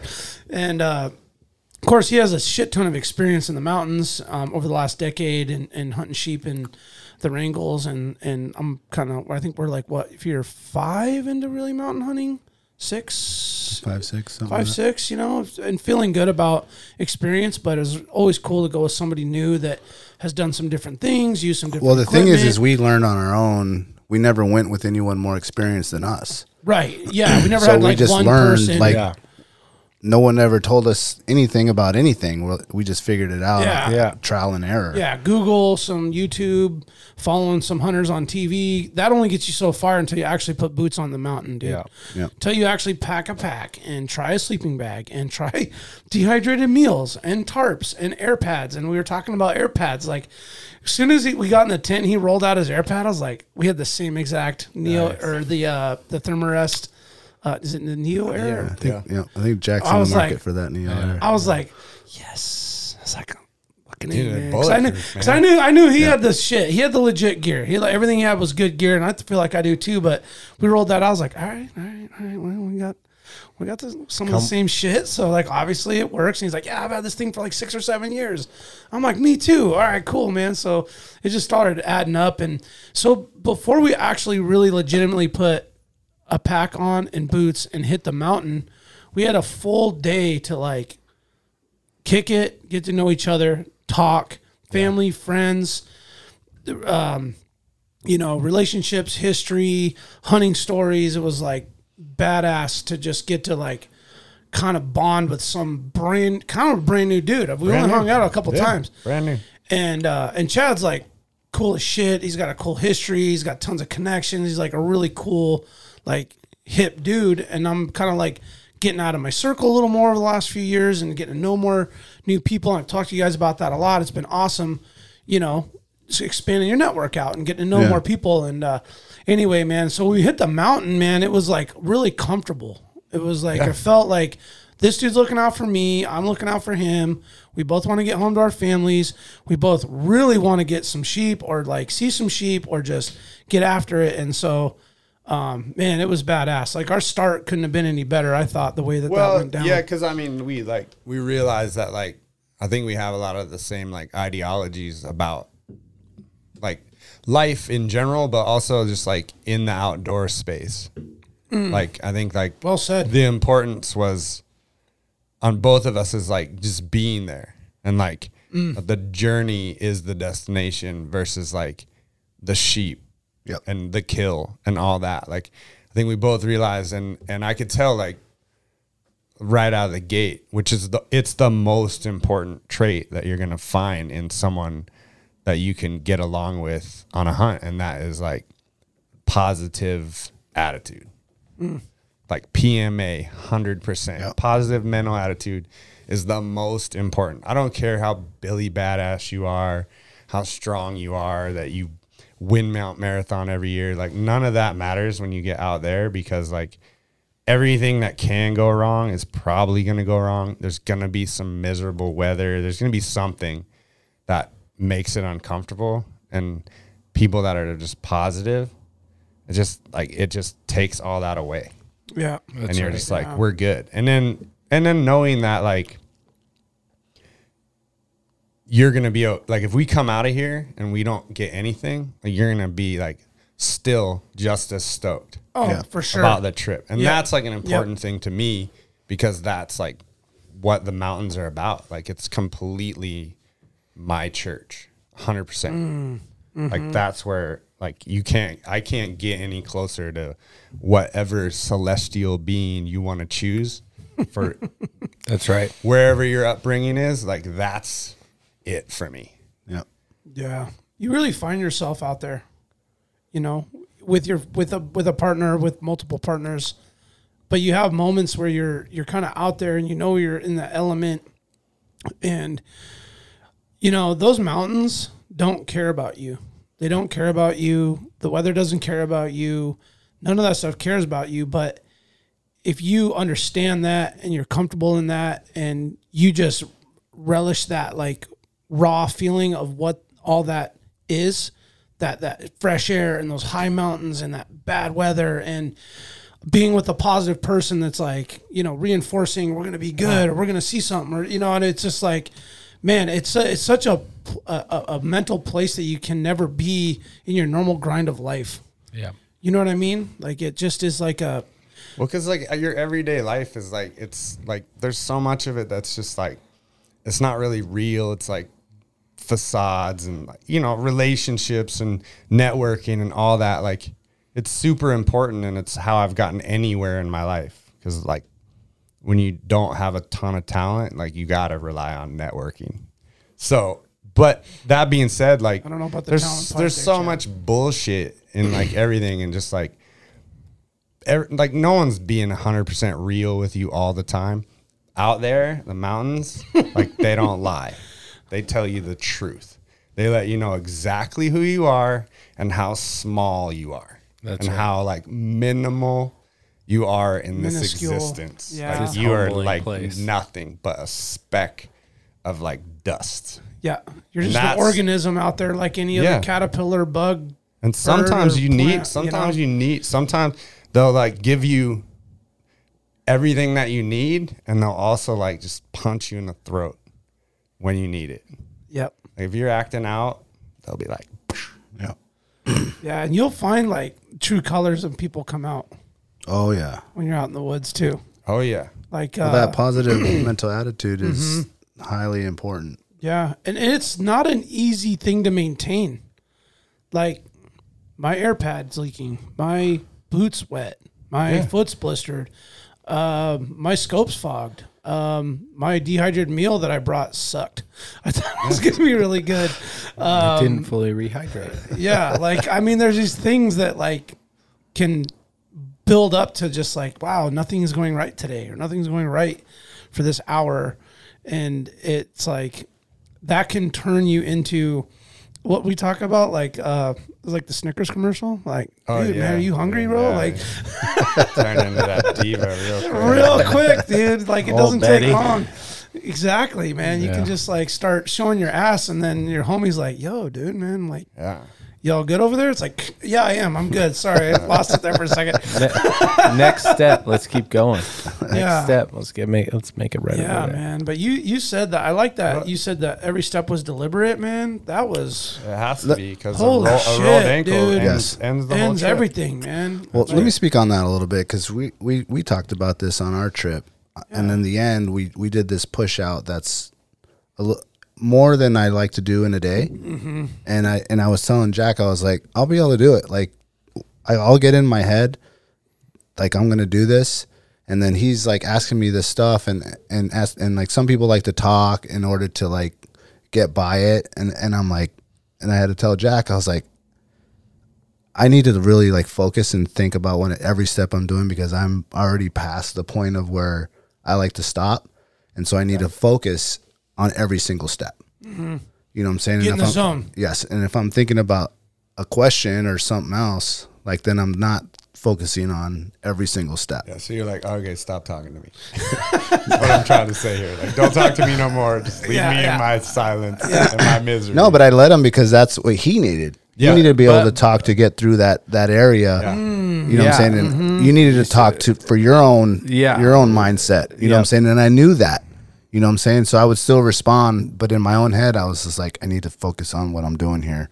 Yeah. You know what I'm saying? Because I don't want to. In and out of the conversation, like. Yeah, and I kind of felt bad, and I think I apologized too. You mentioned at the end, but you were good. Like, I understood it, and I was okay with you not responding. So I'm like you, like, I like being in my own head. But what we were coming down was a trail that we'll probably post pictures on that looks like flat top. Like, it looks like a hiking trail. But this like is game trail. This is the game trail for this whole area. And it goes down this creek. It goes over a pass, which I was cool with. But then as soon as we hit the like head high willows, like, we have to talk. And there's a creek running down there, and it is wide. And the one thing I don't want to do on a trip like that is surprise like a bear. Yeah. And it was like, I don't want to talk either. I want to be in my own head. I want to do my own thing and have that mindfulness. But part of being mindful in my scenario was like, okay, well, I'm going to talk. If Daniel wants to reply, he can. But I'm going to talk loud, and I'm going to talk often. Just keep talking through this stretch. And so we ended up having to do 4 miles through basically like the mega highway through this tiny creek bottom that was probably 50 yards wide. This head high brush. Yeah. The whole way. And the trail literally looks like the sunny side of Flat Top. Like, it is from the top. I was just like, there's a 4-wheeler trail down there. And then when we hit it, it wasn't a 4-wheel trail. It was all game. It was the mega highway. And you see every track. Yeah. You just don't know. You can turn this corner and who knows what else is on this trail coming towards you. And then the creek's like the rolling, right? of, like, so it's where like you have to be loud all the time. Yeah. Mm-hmm. So you're basically like the start of every story in Alaska Bear Tales. Totally. So there I was. Yeah. In head-high grass. Yeah, exactly. Being totally quiet. And then I got attacked by bears. So you're like, I no, we're spooked not us going to out. attack. Yeah. But you feel you did apologize, and but you didn't have to, because I was going to talk no matter what. That was my thing. Yeah. And Yeah. so, Yeah. but it was funny. I was asking you questions like, "What's your favorite beer?" I know what every one of your favorite beers are, and the answers weren't even your normal favorite beers. Yeah, They were like, these what did I say? random I said like Bud Light or something weird. I was just like, Don't ask me. You said Guinness. You're I like said Guinness. Guinness. I was like, I've never seen Dale the Guinness. I know Dale forever. I was like, what's your favorite cider? And you're like, fuck you, Jack. But we didn't get jumped by one of those guys. And right in that area, we saw Sal and 2 cubs a few days earlier. So, but yeah, it goes back to that. Like when you're really tired and you're sloppy and you know that you're sloppy, that's when you need to be even more mindful of every step. Really focused. Really You know. focused. Yeah. Fatigue, man. That's where all your injuries happen almost. Mm-hmm. Yeah. Yeah, No one gets hurt in the middle of the day. It's the end of the day. that's right. Yeah. And it is like going back to the trekking poles. Like I was wishing I had them when we were coming down that, because you do get sloppy and you have one slip and you got to like take a couple non-deliberate steps, and every time that happens, I'm like mad at myself. Yeah. Yeah. You kind of like get you can't pissed. stumble, dude. Like you can't. You got way too much weight on your back. Like you're just waiting to injure yourself, because that's all it takes. One little, like there's your back, there's your knee, there's your ankle. And the upside of that first day is like I thought we're good on getting hydrated. So I was drinking lots of water, drink coffee. You know, we were just kind of like drinking water all day or sipping on, scratches, and we're mixing stuff and drinking stuff. And we get up there, man, and like in classic fashion, what does Brandon always fucking do? In day one, he cramps up. Right quad, vertical muscle, whatever that thing is right here, just goes full C's. And I'm like, Chad keeps being like the vocal, hey man, if you got anything, let me know. And I'm like, this goddamn cramp came, I'm like, I'm gonna just like. So he caught me like sitting on a rock real quick, doing a quick massage out of it. And then he's like, you good? And I'm like, yeah, I'm good. I was like, I just got a little cramp going on. And he busts out these like salt tablets. And he's got, first off, okay, so he's a Kaifaru guy. Kaifaru. Yeah. And he's got a pack very similar to Jake's, where they got the modular middle with the flaps on the side, and his pack is dope. But he's got the side pouches, like Kaifaru's got all the accessory bags to add to everything to make him badass. So he's got this little side pouch, and I'm like, he's got this like little tiny fanny pack thing that's like dope, and he's got all of his goodies in there. All of his salt tablets, snacks, mixes for his water. And I'm like, bing, like took that one straight to the dome. Like that one ain't leaving me. Like I'm going to have that little kit. I don't care if it's a Ziploc bag or something somewhere. So he busts out these salt tablets. He's like, yo, eat these every 15 to 30 minutes. And I'm like, what? I'm like, all right, man. So I start pounding them, three sets in, 45 minutes later, cramp's gone. And I'm like, bam. So it was really cool. Like, man, I was learning something new. Like, every like couple hours of the day is like some little tidbit, and I'll never go without those salt tablets, dude. what are they? Electrolyte tablets, basically. Like Noon, or what do you do? No, not the none. Is that what it is? Yeah, call it Noon. No, I call it Noon, but non-Noon. No, not those. Like these are just tabs that you just eat. Okay. And they have like they're like salt, but they have like you can get like watermelon flavor, strawberry flavor, or whatever. And REI has them. Yeah. And they're money just for like I try to do like I do those Noons or Nuns or whatever they're called. I do those, and I do actually the Costco, the liquid IVs. Yeah, I love liquid IVs. Pretty Right much. here, You two boys will come up with, dude, the Jack had every little. I don't know if there's. Oh, I think yeah, that's probably that's the best, like to mix with your drink, because those Nuns like fizz up. Right, and right. They kind of make my drink taste weird. Yep. And the liquid IVs don't, so I really like those to like put in my water bag. Right. But then I don't. Sometimes when Right you here, need Chad. a little extra boost, those salt Like to sticks, the T. fast chews. So the thing with the the liquid IV is it has the sugar. Yeah. And that sugar transmits that. It helps you rehydrate like way faster than the Nuun. It's like the carrier. The Nuun is really good for like being preemptive on your hydration, I think. Is not me ever. Yeah. What other supplements do you use when you're up there? Not so much supplements. That's probably the only supplement that I take. Well, you had the peanut butter packs, and you had like the little I do those. The goo packs and like all that stuff. I've heard of that, but I was never really into it. No, like what I normally have, I didn't have. We talked about this all weekend. Dude, what about the jelly beans? My boy Aaron screwed me over. Daniel, screwed me again. Right Aaron was like, dude, I ordered a case of those like energy jelly bellies that you love. Oh, yeah. He's like, so don't buy any. So I didn't. And then he's the one that couldn't go on the hunt. So I didn't have any on this hunt. And like I crushed those like all day. Those sport beans or whatever they're called. Yeah. Like I use those a lot. Just because they're like candy. They make you feel good. And they got like some energy in them. They have caffeine too. Yeah. Yeah. They have like the caffeine. Sport beans? Yeah, those. Oh, okay. Yeah. See, you see all this stuff when you go to REI or something or Barney's and you're like, I don't know, dude. Like this is like dick pill shit or what do we got going on here? The thing that, and then you see this guy using it and this guy using it, and I was like, let me try it. That's the difference. It's just whatever's small and can give you that like 100 calories at a time that you can eat, and it doesn't like. My problem is like when you're working that hard, it's hard to eat. Yeah, you don't want like a meal or because anything, it's hard right? to be full and like just be that stressed of like. Yeah, I can only eat like half a bar when we're going hard. Like I just have like a bite or two. That's why I've gone to those peanut butter and almond butter, like the Justin's almond butter packs, and then now just suck them down whatever and ones go. I had this time. There's the black one that has like cashew, almond, macadamia nut. Yeah, I'm trying to think of the name. Fat Bomb. Maybe. That's a good thing too, but they don't carry it anywhere. You got to order it. Yeah, they're called Fat Bombs. They're black. Those things are money. Yeah. Fat bombs. The one thing that I bring that isn't on this and you can't buy it right is that Athletic Greens, dude. That shit comes. Oh yeah, I love the that. Mixes. Yeah, the like pouches. Yeah, so much. You mix in your water then, or yeah, just in the morning and crush it. Yeah. And I drink one of those every day anyway, but on the hunt, dude, I could just feel the difference the days that I forgot it. And Daniel's just sitting over there laughing at me. I'm like, I got my greens. That's right. Those come after. That's for after. Yeah.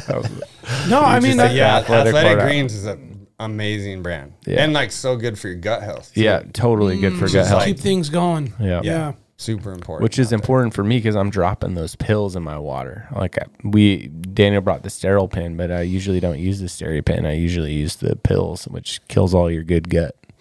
I have a sterile pen and I've never used it. I never used it till I bought it this time because I didn't know the area we're going in. Normally the Brooks Range we're just drinking that water. It's in my kit. I just have never. And I've drank we used it and it's very efficient. I mean, we didn't get Was sick. it nasty? No, that thing is amazing, dude. Like the iodine pill? No. The Steri pen, the light. UV light. Oh. Yeah. So I went and bought that thing. I've been wanting it just for like river stuff, you know what I'm saying? Just to have it. And, you were doing the pills, and I don't like that flavor of the pill. I haven't had a drink yet, but I mean, like, those are like meant for like super nasty water. Yeah. Super like nasty. Right here, and I heard you shouldn't really be drinking that a lot, those pills. Like I just read something they're not really good for you. It's not good for you. So I was like, well, let me try that Steri pen. I got that green one there, the Ultra. This one here? No, to the left. That's what I have. The little the smallest one they have, all the way there. That is the Katadyn. Yep, that's what I have. And it's just like 16 ounces at a time. Yep, it worked awesome. I charged it before I left, and it did the whole time. It did. I don't know, multiple. I mean, I never seen anyone drink more water than Jack. I mean, this guy drinks like gallons of water, dude, a day. That's smart. And I'm like, I can't drink any more water. I'm just like, we're going to climb over this saddle. Daniel like filled up his little Nalgene. I was like, hey, I'm going to fill up both my Nalgenes, and then can I fill up your 3-liter thing? And he's like, if you're going to carry it, I was like, of course. I was like, I'm not drinking all that. I'm drinking all this water, for sure. I run a 3-liter, and I crush a 3-liter a day for sure. Mm-hmm.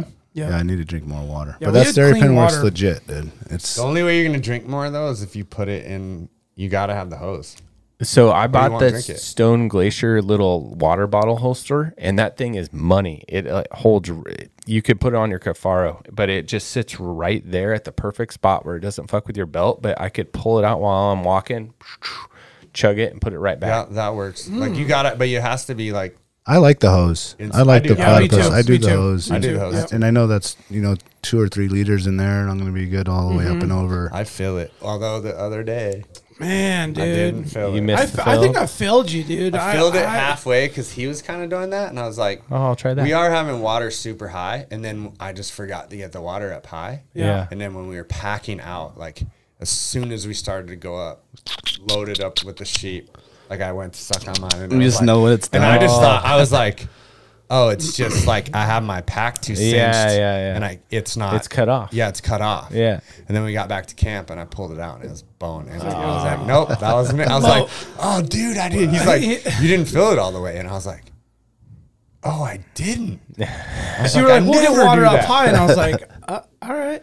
And then I was like, I failed you, man. I could have like reminded you to get your water because there was water up there, but it was kind of like pooled up on top and it was more like melted snow. Sure. It's like trickles. You could have drank it. It wasn't going to make you sick, I don't think. No. But absolutely. But I, again, we're like certain things we've done because where we've gone with water situations. Like I just fill that 3 liter and like, suck it, fucking drop walking up, and it sucks, man. It sucks because it's heavy. Like that pack, like you can feel the difference when you suck 2 liters out of it and then throw your pack on. It's like, oh, hey. Well, yeah, on the way up, Jack I was like, if you're going to carry it, he's like, I feel way heavier with this water. I was like, yeah, you just put 3 liters on your back. Yeah. Yeah. What's the weight of it? It was like 6 pounds. That would have been 6 pounds. Plus, I added the tent. So it was 11 pounds. Yeah, you did. 11 pounds more than the Jack previous. was like, I got this. Yeah, it was no problem. It just took a little bit to get used to that extra weight there. And I thought you had like some dialed, Chad. I thought you had some dialed, like, you knew how many sips you could get out of that liters of water. No. It's got a clicker. So he was like, yeah, I'm not filling up. I don't want to carry all that up. Brandon was thinking I'm like super organized and I'm not. And he found out day 2 exactly how unorganized I am when he's like, dude, I think it's rad that you're bow hunting. And I was like, yeah. I was like, I guess we should just be fully candid now, huh? I was like, I'm bow hunting because I left my ammo in the truck. So like, I'm 100% bow hunting. Like, I don't even have to think about the choice. Like that gun is worthless. I was like, why? He's got this badass 300 Win Mag, dude. Custom-ish, 500-600 yard. He shoots this thing like crazy. He's telling me all the way up, and I'm like, oh man, he's a badass shooter. I'm like, cool. He's got the bow. I'm like, well, fuck. Hopefully, I'll just carry his rifle, and he'll carry his bow, and then I can leave my old, 14-pound rifle in the truck. And so I like slipped it in the boot and. We rally in there and he just grabs his bow and I'm like, oh man, this fucking dude's badass. Like he's just gonna bow hunt for a sheep. I'm like, cool. We're gonna be getting up close and personal then. That'll be fun. And so the whole time I'm just like, man, kind of at awe. Like, oh man, this dude's got his Cafaro pack and he's got this fancy like bow holder and the way he's got it strapped on all pimp. And he comes down and he's like, yeah, full disclosure, bro, I forgot my ammo. I was like, oh. That's why your gun never came out. Sometimes you need that to happen though to bring the bow out. Like you just leave it dude. Like at the wheeler. I do at moose camp all the time, dude. It's just like I don't force the issue a little bit. Yeah, and you just need it. Yeah, and I'm not like I love the bow. I love shooting a bow, and I do like everything about it. But I'm not that guy who's like. Bow only. If you shoot right, like I'm not like bow knows only bow. Yeah, I'm just a hunter, and I'm gonna do whatever is. I want to get something with a bow. I really do. Yeah, and I love shooting it. But honestly, I bought it because ammo's through the roof, and I can't shoot as much as I want, and I can shoot that bow at my house. Yeah, totally. Like, there's probably it's therapeutic, dude. That think I'm weird, but. And you practice a lot. I mean, you said you put a lot of hours in. I was shooting every day all summer. Yeah. Just at my house, like 20 yards, but and I would go to Kincaid and do some stuff, and then Kincaid's fun. I went out there and did like a little competition, which was super eye opening to how good you're not. Really. Yeah, totally. Yeah, and I also realized that like you shoot in a competition, like 300 arrows in a day. And I was with this guy, like we got put into groups, and me and this other kid were like, he had just moved here. He's like military guy. He just literally got here this week and saw like the flyer. So he showed up. He's like, I've never done this before. I was like, I've never done this before. I was like, they'll probably put us together with someone who knows what they're doing. And they did. And it's this guy who's like, yeah, I'm the like national. He's like, I'm a nationally ranked shooter in like master's division. He's older. Great dude. Was giving us all kinds of insight. And he's like, he's got like a 6x multiplier on his sight. And he's like, they shoot big arrows because it's what your arrow's touching. If your arrow's touching the ring, you get that point. Yeah. Oh. Like it doesn't have to be inside the ring. So they all shoot like big, like huge, like 10 millimeter arrow shafts. They're like huge. I hit all it's the like rings. A cigar compared to like hunting arrows, you know? Yeah. And like by halfway through, like I'm like, I don't even want to pull my bow back anymore. And that guy's like, what are you pulling? I was like 82 pounds. And he's like, I was like, what are you pulling? That competitive guy. He's like 50. Yeah, I was like, oh yeah. I was like, what's your let off? He's like, it's like 89%. I was like, oh, well, that would make a difference. Yeah.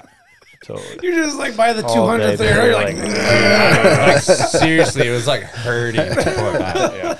I was like, oh, good move getting the 80-pound bow. You know, to your credit though, man, like, so day one we're rained out. We get up at 7:30. We get out of the tent at 7:30 that night. There's two young, but look pretty clear to us. They're not legal rams, but they're still just up in our headwater valley, and we're like, oh, cool, good sign, right? Next morning, they're in the same spot.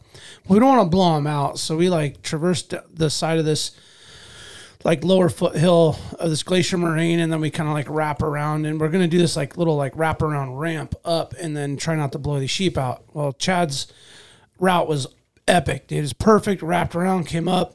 Those sheep had no clue. They looked down and saw us walking around, but like never saw us when we actually hit the mountain.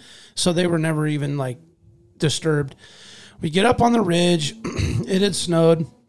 We trek back and we see two rams around one edge of the bolt and then like down this valley and across, which we probably could hike to those if we really wanted it that day. Oh, sure. There were those three, which were like really low. Like they were surprisingly low. Well, he's got a badass scope. What scope do you have again? You've got the Kowa 88 millimeter. Yep. Man, dude, like it's a That's tank. the one that Scotty has, but it's not the 88. What's the one? He's got a compact. It's lighter than Swaro. It's Japan made. Scotty glass. P has that. Scotty has the compact. Yeah, he's got the compact one. That's right, he did. Yeah, that's why I recognize that green color. I think they have like a 77 and a 66. They have like a weirder number. They're like one number. Everyone else is like 65, 75. Yeah, they're even 66. numbers. I think Swaro's like goes to 90 then. So it's like comparable to their Swaro's 90. Probably $1,000 cheaper. Yeah, at least, yeah, that's what you were saying. Yeah, but I don't know. It's still 100% fluoride glass. I really like it. It's that one that we looked through of Scotty's was legit. Well, yeah, I mean, he looked across the valley. Those three rams were clearly like half curls, and I was like, well, we're not going to go. No point in walking over there. Yeah. The other two, on the other hand, were like, oh, well, those look like prospects. Like, not totally sure, but close. We see 5 rams. These are the two. They're closest, and they look the closest to maybe legal. Maybe they're Bruin, maybe they're not. Let's get closer. So we make the trek over the top of the bowl. We get down on this ledge. We're looking across. They're feeding. We can see them. So now Chad wants to do like a ridge reap all the way around. Well, again, Chad doesn't like to lose elevation, so we did a whole lot of side hilling and cliff rounding, which, in our experience up in the Brooks, like we kind of just get on top and it's just kind of like cruising, and then you can like dip behind skyline, and you never really, like your cliffs are like tiny little points or like little stretches, maybe 20, 30 yards where you kind of have to roll around something. Some of these were like 300 yards around or 100 yards around. They were long, so you had to like side hill kind of some like, I don't want to say sketchy shit because it wasn't because it was like good traction and you could side hill it. It just if you look down, it was like it sloped down like 200 yards and then it fell. Sketchy. Yeah, I mean Any normal person would call it sketchy. It's a no-fall zone. Yeah, don't fall. Don't fall. If you fall, you die. No. But I mean, if you like passed out and fell and just were like dead body yard rolling, sailed, like, you're probably gonna die. Yes. But if you slipped, like you can self-arrest and you could slide, dig in, and grab, and it just looks. It looks worse than it is when you get on it. Yeah. Like, you can't look at it and be like, oh, we can't get over there. Because that's what I'm thinking. I'm like, ooh, man, yeah, that looks like untouchable. He's like, no, we'll just go up here and around. I'm like, oh, okay, Chad. We get around and we're cruising. I'm like, oh, it's actually not that bad. I'm just that person. Like, I have to see it.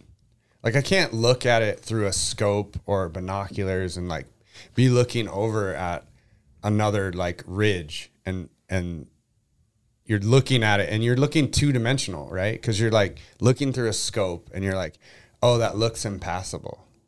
And it's like so many times, like when you go like really like put your hands and feet on it, you're like, oh no, we can do this. Yeah, here's like a route. It's a little burly and it's a little heavier and it's a little like, okay, focus, but it's totally doable. Right. And and I just feel like you gotta go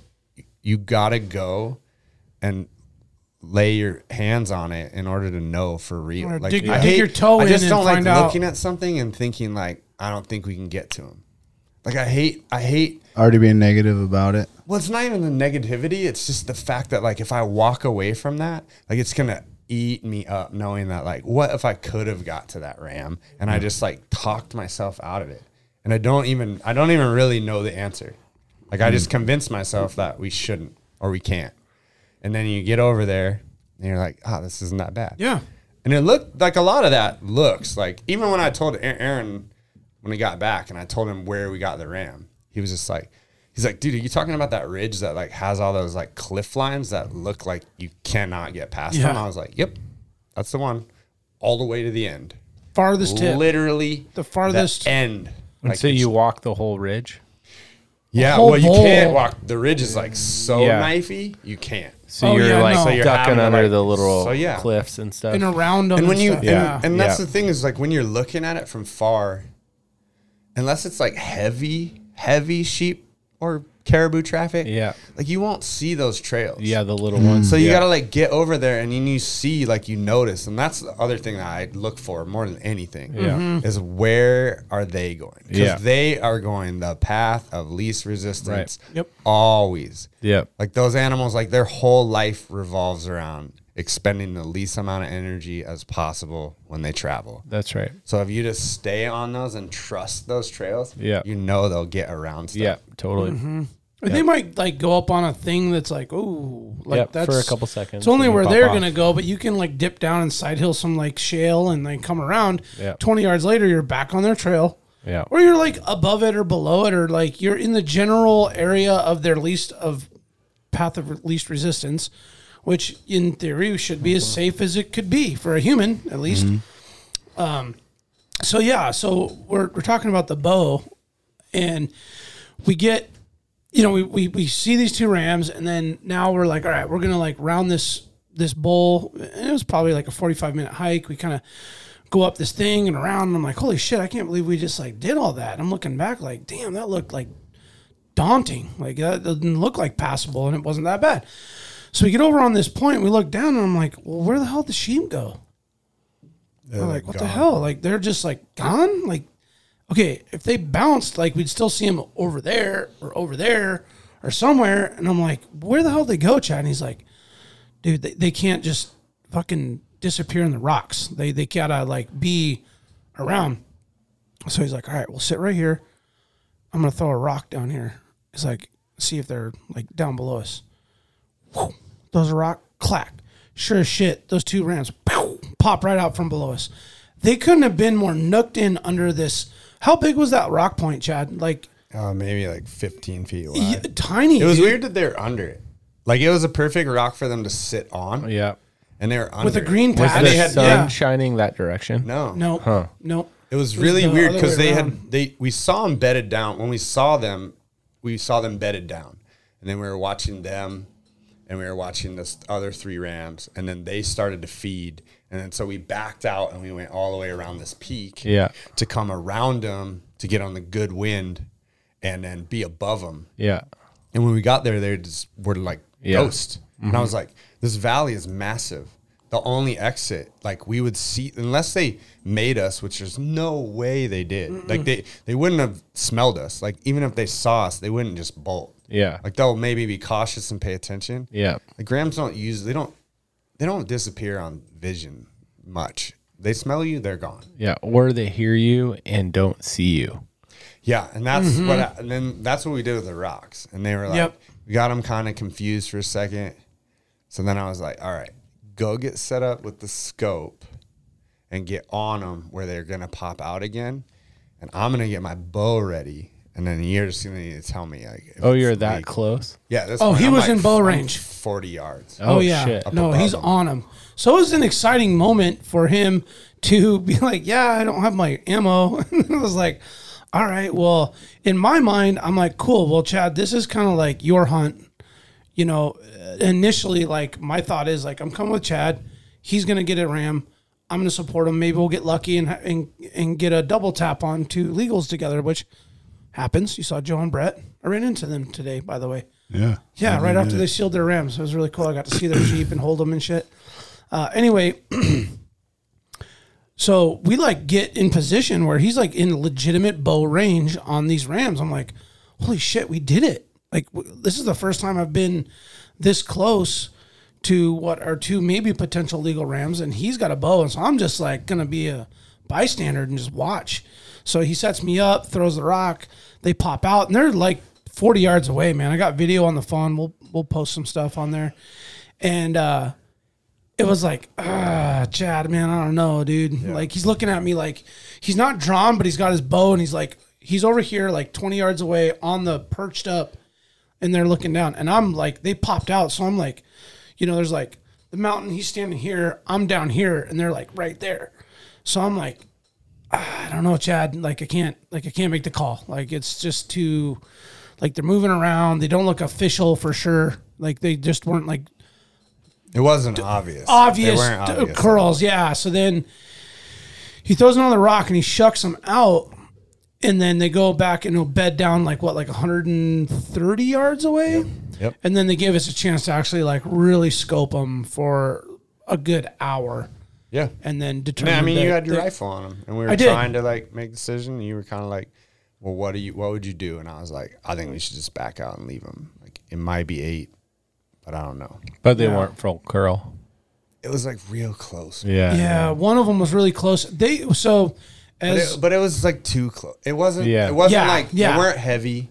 Yeah. No. It was. There's like a picture of him right there, guys. And he had like a weird. I can't zoom it in. Like his horns like came. They were weird. Mm-hmm. Like actually, the smaller guy of the 2 had a better looking horn set. Like this guy's came at a weird angle.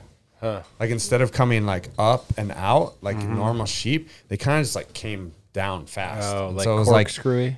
Yeah, it was real weird looking.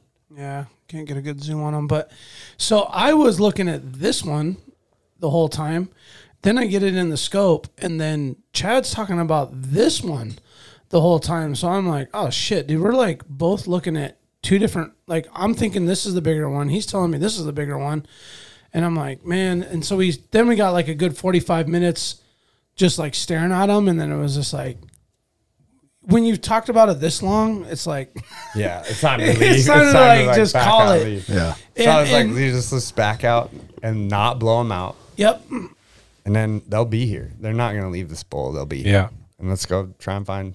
And what I found was like the ultimate success and all that was like him and I hunting, like real hunting together for the first day and like, you know, using our instincts, communicating and like doing all that because we hadn't done it yet. And it really just going through the motions of it, to me, was a huge success. Like, I texted my wife that night, and I was like, hey, babe, go back to camp. We're safe. She's like, awesome. How was your day? And I was like, actually, it was awesome. It was like, we didn't shoot a ram, but we went through all the motions to the T as if you were going to take one, but we just didn't do it. Yeah. But it was like, wow, that was exhilarating. It was like we got on them, we got in their sensory range. Yep. They had no idea we were there. They saw us. We were still sneaky enough that we didn't blow them out. Like they got up 3 times and laid back down 3 times. Yeah, they were just all within when we left, range. they were sleeping.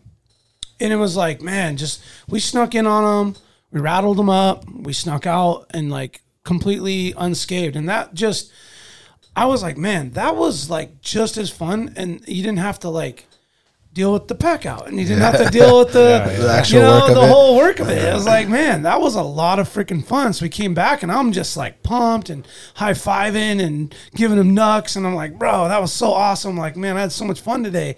Cramped up, got hurt, broke myself in, did that whole thing, and then we over the hill and saw someone camp 300 yards away from our camp. Oh, dude. Really? Yeah, these guys, literally. Man. That we saw up in this other valley. When we got to elevation that morning, we could see their camp. We're kind of watching them. I was like, is there dudes in that camp? Like, oh, they're standing around their tent. It's like, no one has a backpack on. Like, wonder what they're doing. It's like, yesterday they couldn't move. So why are they not hunting? I was like, yeah, whatever. Go hunt, come back, and they're literally 300 yards from us. I come up the top, and he's like, you're going to love this. And I'm like, oh, shit, dude. They're like, our tent gets shredded by a bear or something. Yeah. I crest the hill, and I see 3 tents. I'm like, why are they so fucking close, though? Like, I mean, come on, guys. Like, there's... Yeah, they spent, like, the best weather day, like, moving their camp. Closer to you guys. Right. He's like, do you think they came over here and didn't see? I'm like, that's impossible. Like, they literally had to walk from that valley where you can see it's a razor, a big tent, and a tarp up. Like, you can't miss that. Oh, man. No. Did you talk to him? No. No. I was like, nah. I was like, we'll just get up earlier than them. Yeah. That's and we'll walk through their camp and be like, early bird gets the worm, boys. Did you do it? No. Kind of. I mean, we didn't walk through their camp. Right by them. Well, he got up really early that morning, and he was going to like... It was foggy, so he couldn't really... Well, what I told Chad, full disclosure out of the gate, I was like, so, I'm just going to let you know, I take for fucking ever to get ready, okay? Like, so my morning is like, I got to get my coffee, I got to get my, my business in, I got to get my gear ready, and he's up like, bam, instant ready. Like, he's the dude that's insta ready. And I'm like, God, I wish I could be that guy, man. I don't know if I can ever be that guy. So he was gonna kind of get me going and like not rush me, but get me out. And then he's like watching these guys, and they're like walking around their camp in glassing, but they're not, no packs, no rifles, no nothing. I'm like, are they just fucking camping? One dude was getting water, other dude's like going off to use the bathroom. I was like, what are they doing? But they had like super nice like backpacking tents. So yeah, and camoed up. Yeah, they had to be in sheep hunting. I never saw them with a gun, and we saw them with spotting scopes, so I know they were hunting. Yeah. Never saw a rifle on a back or nothing. Never saw a backpack. Never saw nothing. No, they're just learning. It could be biologists. I mean, they were old. They look like older guys, though. I don't know if they're like biologists. They're looking for the easy one that comes down to camp. Yeah. So that's, I think, really ultimately what they were, because so when we came down, those 2 young rams were still on that slope. And so when we came down, I was like, well, there's really no reason to like come down here all super sneaky and like, not that we were like, oh, blow them out. We'll just walk down. If the rams run off, they run off. Yeah. And sure enough, like we started walking down, they saw us, they ran off. And I'm pretty sure those guys were down there watching those. And they may have actually been drawn to that valley because they couldn't see our camp initially. But if they had really good scope, they could see those rams on that mountainside that we saw. So that might have drawn them down from their upper camp to that valley. And I think they got down there and they were like, fuck, there's a razor down there with a freaking Cabela's Guide 4. Yeah, but they already got their camp, so they just set it up. Yeah, and they found a spot. Did they move the next day? Yeah, they blew out of there. So we rolled up, and that's when we went up in that upper bowl.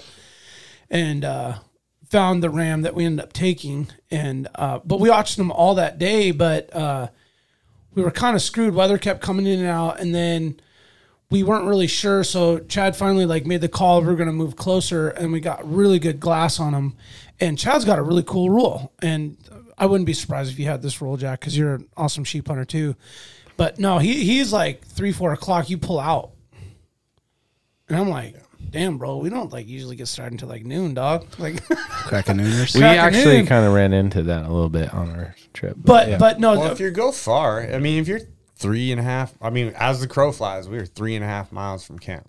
Yeah. Where we got that sheep. And that's like, as the crow flies, straight line, which is not how you can approach it. We had to go up valley. 2,000 feet. Go up this ramp, go this whole ridge to get to this whole ridge. Yeah. And then all that elevation gain and loss. So, like, you got to add all that in. And it's just like, I knew that was 6-hour pack out. And so, like, 3 o'clock, shoot it. It can take you a while to break it down, especially your deboning. Trying to find your tent. There's always under tomorrow. A headlamp is not a fun deal. No, it sucks. Yeah. And so then when we did get to that ramp, because we got held by that, like we said earlier, the fog. So we were like curled up in freaking tarps, like napping, basically. Yeah. Like we're both just like cocooned in these tarps, laying there in the rain and snow and fog. And finally the fog blew out and we still couldn't find the ram. No. And then you were like, dude, I think it's on that furthest bench. And I was like, great. And yeah, we got sure like enough, a 5-minute window, dude. Like the fog cleared up and we had like the sun beamed down and kind of like burned it off for a second. But there was this other fog bank that was like rolling out of the valley. Yeah. And we glassed and it was just like, oh, I think it's right there. And Chad gets his 12 powers on there. He's like, fuck yeah. As soon as that fog went, we geared up and it was like, boom, we went. But it was like 12:45 by that time, and we got up there at like 9. So we were up there forever waiting and waiting and waiting and waiting. And it took us 2 hours and like 30 minutes, I think, to get around to where we finally, Chad kind of was like, I was thinking we had to go further, and then he kind of stopped instantly and was like, yo, that ramp could be like anywhere. He's like, remember, you got a barrel over your head. And I'm like, okay, well, I won't do the first peek. You do the first kind of like glance over, right? And right there, man, he like glanced over and was like, bam, there he is. It was like, oh shit, we're already here? I thought we had like another 30, 45 minutes to go. But then I guess 2 hours. I think we got there at 2:30. Yep. And then I think we And you're above him at this point? Or? Yeah, we're above him. Like we're on, like this ridge line ends and it like splits into a Y. Yeah. And it goes down and it's like ending and it's descending into this big glacier valley. Yeah. That goes down to the Chickaloon River. And so it's like the end of the ridge. And so it's like stepping down and there's like a bunch of like 4 big perches. And he's on the lowest one. Oh, okay. Naturally. Like goat country kind of. Yeah, but they're like big. They're big. Grassy. On top of like perfectly flat. Like perfectly nice. Yeah. And we're on smaller ones above him. And how high are we above you? Above him are you? It was a pretty downhill shot. Like it was. Didn't look as far until we got down. It was 235 yards. Like straight, and then my angle compensation was making it like 180. Yeah. And it was like kind of like had like chutes on the side that would be shaly, so you couldn't have like a silent approach with the bow type thing. That was a thing, man. There was one about that. There was like one more Perch. There was one more like hide that I could get behind that I could probably get to. Yeah. But it was gonna be loud. Yeah. And it was gonna be slow. Yeah. And even with that, like I was ranging the sheep and then I was ranging that and I was like subtracting it and I was like, that's going to put me at 80 yards, but it's still so steep. Yeah. That's going to like make my shot like 65 with the bow. Yeah. So it's like, it's doable if he stands up, but like bedded down, that's probably irresponsible of me. Yeah. And I was like, at that point, I was like, it's going to take me at least an hour to get there. Yeah. So I'm going to be like crawling. In the whites. Probably going like to have to all be of in it. whites. Yeah. And I was like, and then I'm going to shoot a sheep with a bow. That ain't dying fast. Like he's going to run, hopefully, way uphill. Yeah, to the top, toward me. Yeah. But who knows what he's going to do. But he's got to hemorrhage out. That's going to take a while. Yeah. I was like, you're going to have to take him with the rifle. Yeah. Or we can't do this today. Yeah. Yeah. And he was like, all right, are you sure? And I was like, yeah, 100%. He's like, you would shoot that? I'm like, damn straight I would shoot that. Yeah. It's a nice ram. And so sitting in here right now. I was like, dude, you have all the time in the world. Like, just get perfectly comfortable and set up. And then I'll try and get him to stand up. So we sat there. he was like jockeying around. He was like, oh, I can't find a comfortable spot. And he finally got comfortable. He's like, all right, I'm super steady. And I was like, okay. He's like, I'm sighted in at 200. I'm like, hold dead on. I was like, let me try and get him to stand up. And I have like, it's like the first time I bought like a phone scope. It's the first time I've ever used it. So I'm like recording. And I had to keep telling him, get that thing out, bro. Get it out. I'm recording, like zoomed it. Like it's perfect footage, right? Like throw a rock, try and get it to stand up. He like barely moves his head. I'm like, man, this dude is like living the dream out here. He's like, nothing can touch me. He's like, doesn't care about nothing. He doesn't stand up. So I'm not a filmer. I paused the thing. And so I'm like, throw another rock, doesn't stand up. I'm like, you're just going to have to shoot embedded. I was like, are you comfortable with that? He's like, where should I shoot him? Through his shoulder? I was like, nah, it's going to destroy that whole front quarter. I was like, imagine that he has a collarbone. And I was like, top of that shoulder where his like neck crease is. I was like, can you pinpoint that? I was like, you said you're zeroed at 200. Like, just do it. He's like, all right, I can do that. Man, I never started the video again. So I don't have no video. Worst film. I got him right there. Did he just fall over? Yeah, he just, his head just like, whap. He's like, I'm just sitting there, ears plugged, think I'm recording the whole time. Well, and I said to him, I was like, hey, are you ready? But I had my ears plugged. He didn't say anything. I was like, well, I'm on. I'm like ready now. I'm like, staring at my scope like this. So I didn't hear anything he said. And he's just like, and then he like looks at me and I'm like, he's like, boom. And I just like barely hear it. And I just see his like head just fall in his lap. Didn't move an inch. And I was like, yes, good shot. Yeah, that was awesome. He was like, stoned him. Oh man, you were more pumped about the shot than I was. Like, dude, because let me go any better. Like that dude never had a dark thought in his mind. No, he never thought anything. Like no emotions ran through that sheep at all. He's just sleeping and then done. It's the best way to go. Yeah. Well, and like what I didn't tell you, Chad, and I told Daniel, and I told one of my other buddies is like, when I was like the whole time, like, all right, man, like canceling every option out so he could get down with the bow. And inside, I'm like, I'd love to shoot around, but like, it'd be really, really cool to watch this dude kill him with a bow. I've like never seen anything like it, and I wanted to see it.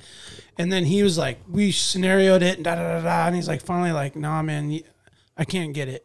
It's too late. We don't have enough time. You set up. And I was just like, all right.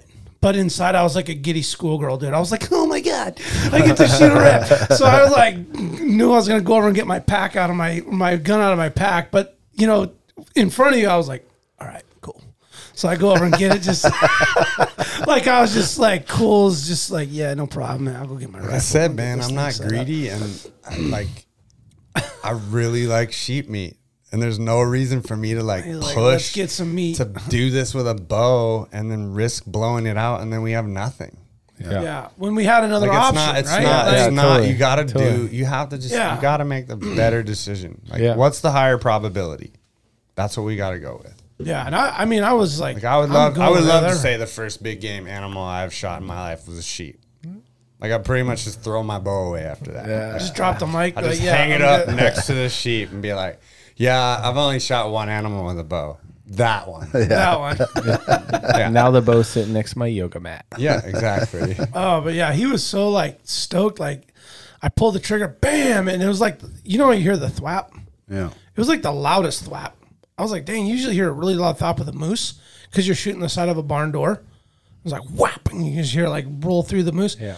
Hits this thing, and it's just like dink, and his head just drops. So I'm like, oh man, good clean kill. And he's like, you fucking stoned him. He's like, and he's like, he's been so cool and chill all this time. And he was just so emotional and exhilarated. And I'm just like, I look at him and I'm just like I was all good and calm the whole time until after the pull trigger pull. That was the best part to me though. Because that's exactly how it should go. You were like, dude, I don't know if I've ever been that calm in the whole process. And now I like can't stop shaking that it's over. And he's like, look at me. And I was like, dude, but you were calm in the moment where you heart needed rate to be. was just down. I was just like, cool. It was like no big deal. And then like, bam. And I was just like so pumped. Well, his energy, like I was already like, I get that adrenaline rush and then you get like a crash. And it's like this weird roller coaster of shit. Like when we killed our sheep together, we were like hugging and being all silly. And then he was just like, ah, and I'm like, dang, like it was just such a cool moment. And then we went down there and I get down to the ram and I look up and I'm like, holy shit, dude, that's like a 5-story building. It was way like vertical. Like it didn't seem like that bad when we shot down. Yeah.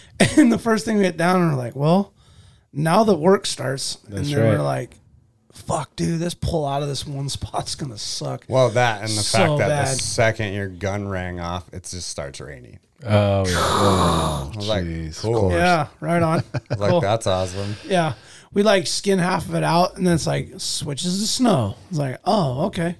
So the whole time we're like cleaning the sheep, I kind of just keep glancing back at the route out and I'm like, I gotta go up this thing. well, it's not that. It's just like socked in. Oh, yeah. Snowing. I'm like, I sure hope we get back to those beers tonight. Parking at the Razor's nice. Oh man! And then we got up to the top or close to the top, and we're loaded down now. We get up, we peel all of our rain gear off. We're not gonna hike in our rain gear because you already knew you were gonna be so hot and sweaty. Yeah. Like I'd rather just like get fucking wet from the You're gonna get elements wet inside your. Yeah, You're wet anyway. Yeah. So I was like, I don't even want to wear my rain gear.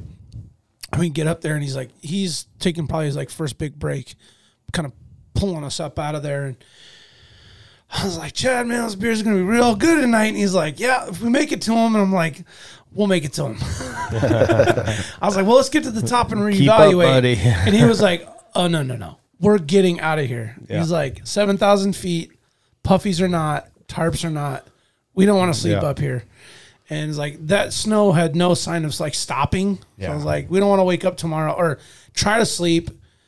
Wake up to snow on the track. Yeah, and then try to get out. I was like, nah. So we ended up pushing out. And it did kind of like blow through and kind of it was in fine. And out. We were wet and then fog came in like as we were going down. So now you can't see camp. So it's just like great. And then we wound up having to find camp on GPS. Yep. Mm-hmm. Are you the pace keeper on your normal trips? Not uphill. Downhill, yeah. Yeah. Mm-hmm. With my boy Nate, he uphill, he's He's that dude that like he enjoys like suffering like too much. To the max, yeah. Like I embrace the suck and I live by that slogan, but he will go the hard. Like I was telling him, I was like, dude, I'm like the contour dude. Yep. And he's like, I like that. Yep. No, that's my dad. That's who I grew up with, is the Billy Goat, dude. And he's fat. But downhill, I'll eat his ass for lunch.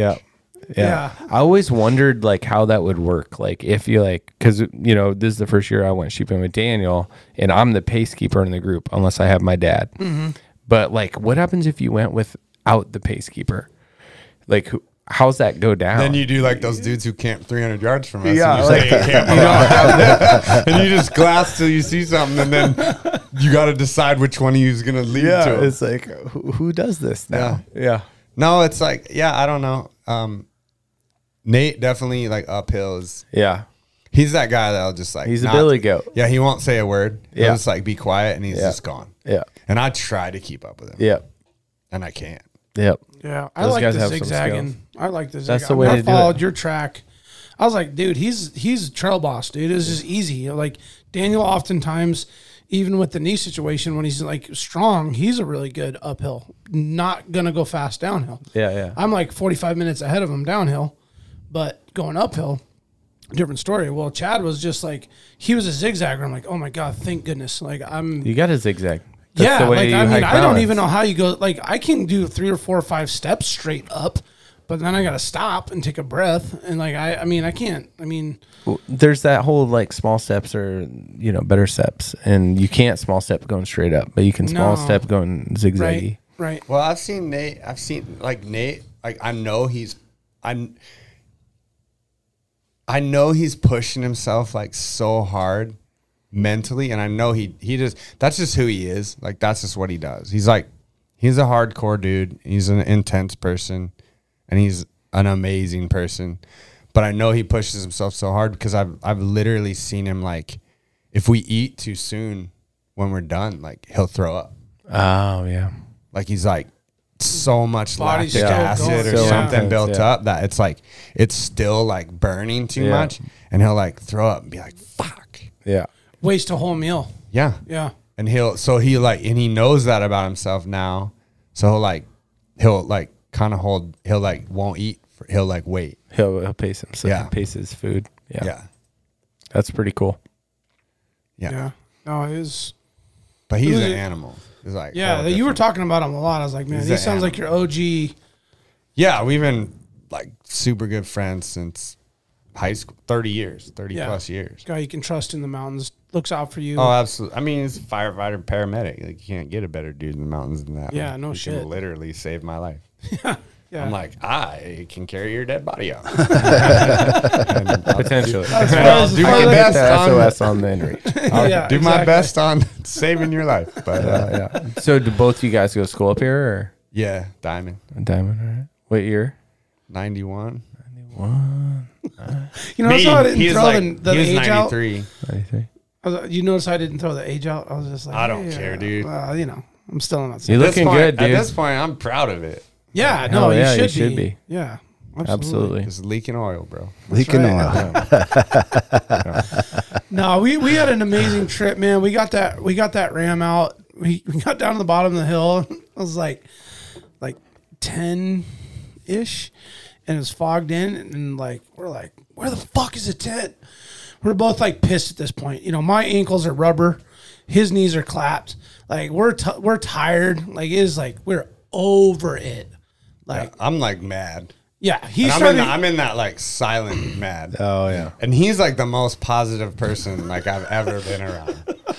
Like he's like, man, I just want to tell you you're doing a great job. And I'm like borderline, Keep like don't talk us. to me. Yeah. Yeah, I could tell at the end. It was like I don't want to hear that again. I was like, well, I mean, I could just feel the switch going on. I'm trying to like, dude, I was having like flashbacks of that toe comp that I did where my headlamp went dead and I couldn't find my camp. Like I didn't have a light. Yeah. Now I have this little E-light. Like that was like new to the kit next year.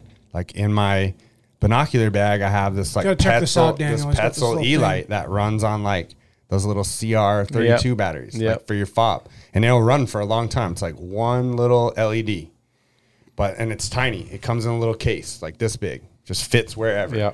Because my light ran out, and dude, like I was like, thank God I had marked my camp on your inReach. Yeah, on my just app, like my GPS app. On X-Hunt or whatever, and like I had to use it and zoom like all the way in to 5 feet, and literally tripped over my guy lines. Yeah. I was like, oh, so smart. Get that tan Hilleberg. Like that was brilliant instead of the red one. Were you by yourself? Yeah. Oh yeah. Solo. Yeah. And I was like, literally like in the pitch black, like trying to use the light on my phone. Yeah. And that thing is bright when it's in your eye. It is not bright in the great outdoors. Like it doesn't do shit. Yeah. You might as well have a lighter. Like you might as well have a lighter. Yeah.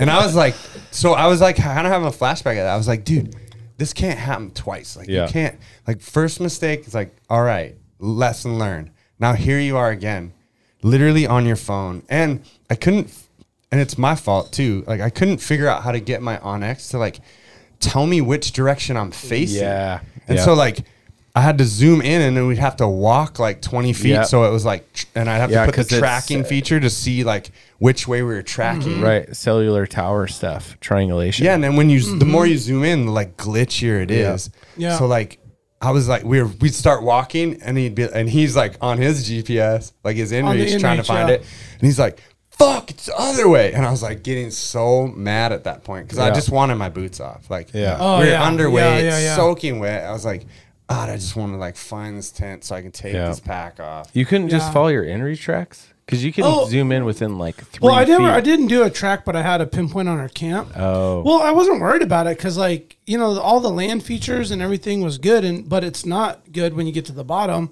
and all the roly-poly hills in the fog and it's getting dark look exactly the same. Yeah. So then I reverted to my inReach, where camp was, and I was like, dude, we're only 500 feet away. Like, you can't be that far. Yeah. So I started walking this way, and I'm like, God damn it, wrong way. Well, we went 1,500 feet to get to that 500 feet. Yes, we did. Because we just kept going the wrong direction. Now, I was like, I don't know if this is an inReach thing, but like my inReach direction kept screwing up because I'm thinking the fog was screwing up the satellite. Like it kept flashing the question mark, and then it would like catch back on, and I'm like, okay. I'm good, and then it would flash the question mark. Are you looking on your phone? No, I had actually at this point I pull it on my GPS.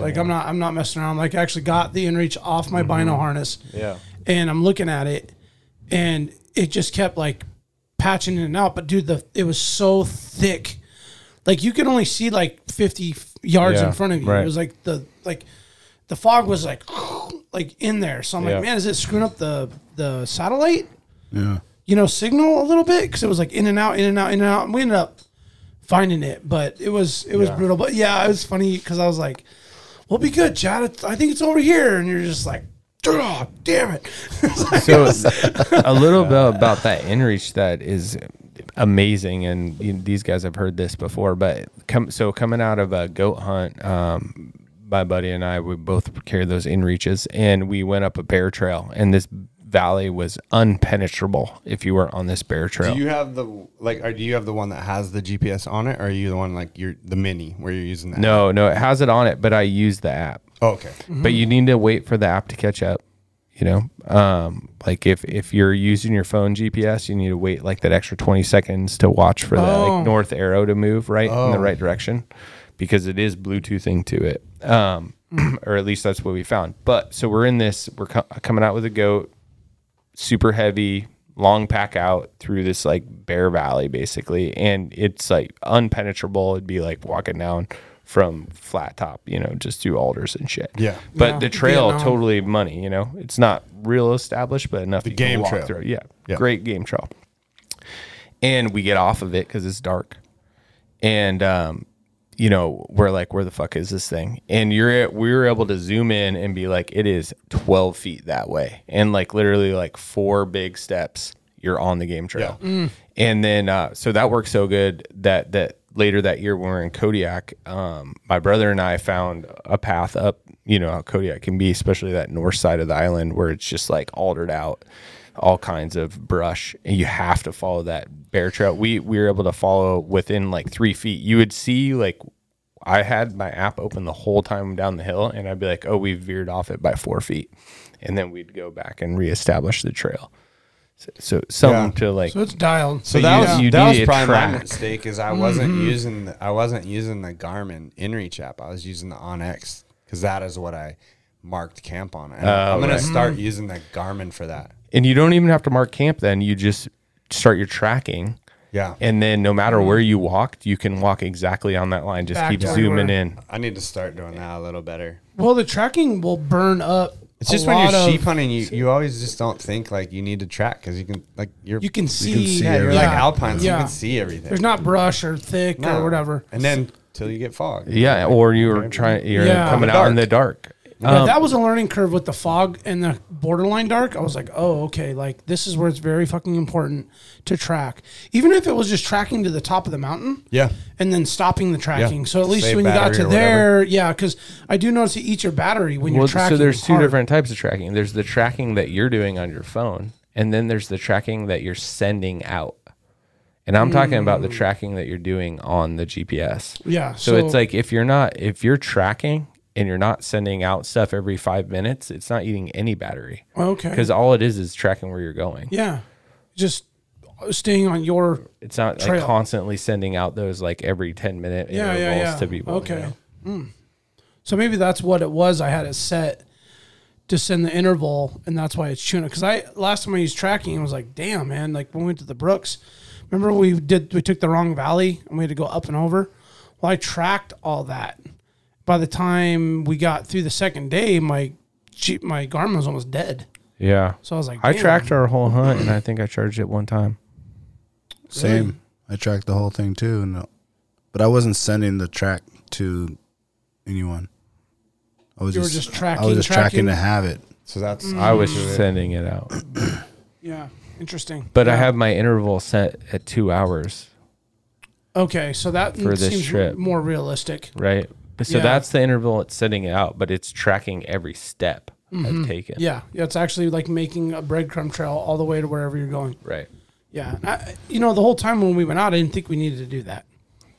I knew we went up here, left over here, and yeah. we You come don't back need down. it till you need it, right? Yeah, that's Yeah, right. exactly. You don't know what's Yeah. going to happen later that night. Yep. Yeah. We didn't know that we were going to need to use it to get out of Bear Trail.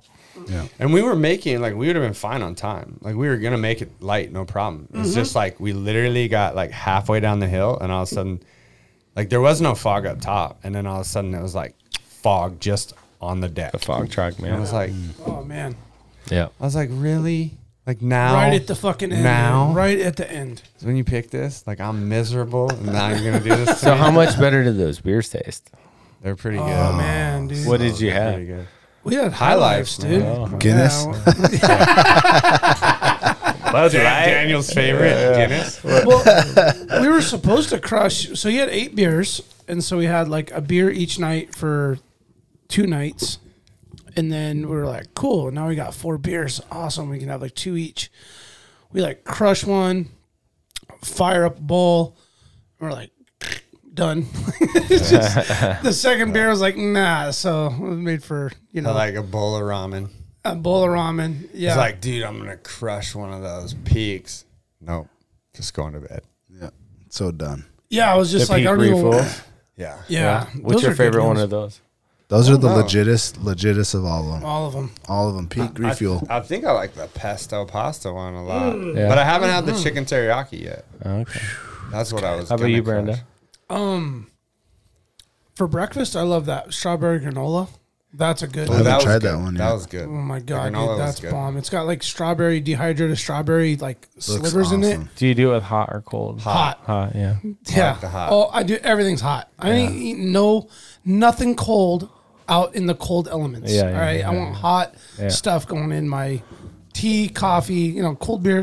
That's one I thing. think I'll you accept. got a consensus on that. Yeah. Yeah, that is a good brand though. It is. Their stuff is not. You know too, like, what? It's like really not fancy at all, but the stroganoff is bomb. I had that. Yeah, And we not tried and that I'm on the not river. a white sauce guy.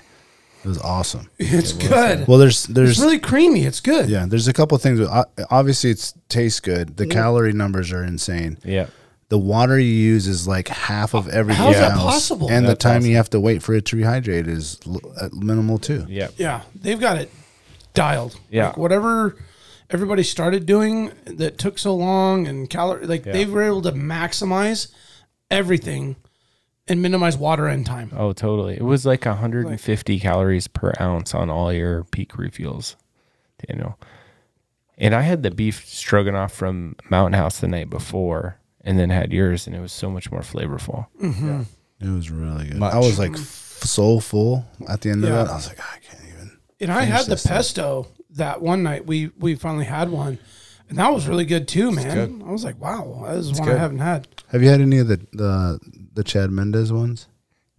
I have not. So I didn't know he was doing it. I know he's like a big hunter, but I didn't know he was making yeah, like he, his own. No, he like linked up with them, and he has like his own like 4. Oh, like with his them. flavors. Oh, His recipes. his like stuff, but it's all like Does anyone have him up here? His? I haven't seen it yet. No full curls carrying him. Yeah, And but he like Sportsman's. incorporated some game into him. Like he has like a elk ragu spaghetti, ooh, that'd and be then alright. like a Wasn't one called Doll something? yeah he has yeah you should look it up real quick actually. It's with a S, not a Z. It'll find it. Yeah, there you go. Yeah, bison elk. There it is. Elk ragu pasta. Go to that one. yeah. Bison, ranch mashes. Ooh, I like that. beef strogie. That's not his. This one. Venison, Venison. country Venison. casserole. Those seem legit.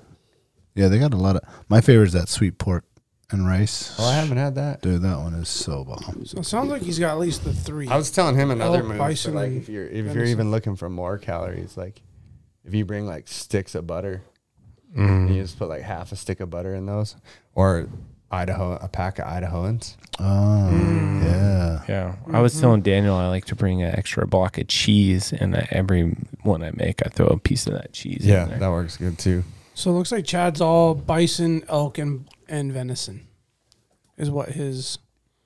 I think that's all you could do because you can't legally sell game, right? Yeah. But those are like you can ranch all that. It's got carrots and... I mean, every one I've had has been delicious. Yeah, I haven't had one I didn't like. And they're super high calorie and super high protein. Yeah, look at that, 40 grams of protein. And that's like a lower one. A lot of them are like 50s. Yeah. And that's per pouch, not per serving, because it's 2 servings, but right. They were still like 150 calories per ounce, which is pretty damn good. Yeah, that's dense. Yeah, they like got down on those mountain houses and were like, yeah, we need to step our game up. They definitely set the bar high now. Yeah. Oh, man, big time. Everyone else got to step it up. I do like some mountain houses, but I think these other ones are probably better. There's just a couple. Yeah. Well, now that you tried some of these other ones, the mountain houses is like, oh, there's a lot better ones out there? I think it's more that like we ate a lot of mountain houses when it was like 7 packages earlier, and they've gotten so much better that I'm like, oh, I have respect for you because I don't get like the spaghetti farts anymore, or like this other thing that I can't even describe. I still like a good old fashioned MRE every now and then. Oh yeah, there you go. Yeah, I have one, man. I haven't tried it yet though. Just don't ever eat the Jamaican pork chop. Ever. Ever. That doesn't sound right. If someone gives you that MRE, just like get rid of it. Now, are they still making MREs? Are these all the ones that were made like in the 70s? No. Those are C rations. Oh, that's before right. Okay. MREs. All right, yeah. C rations. I forgot about those. I have an MRE, like a new one, but it's big and bulky. Like I don't. Oh yeah, they're super. They're not light. Yeah, but they're like 7,000 calories. Like they're dense. Everything in them is dense. So if you only need to eat like the once brownie, every 3 days? it's like lit. It feels heavy.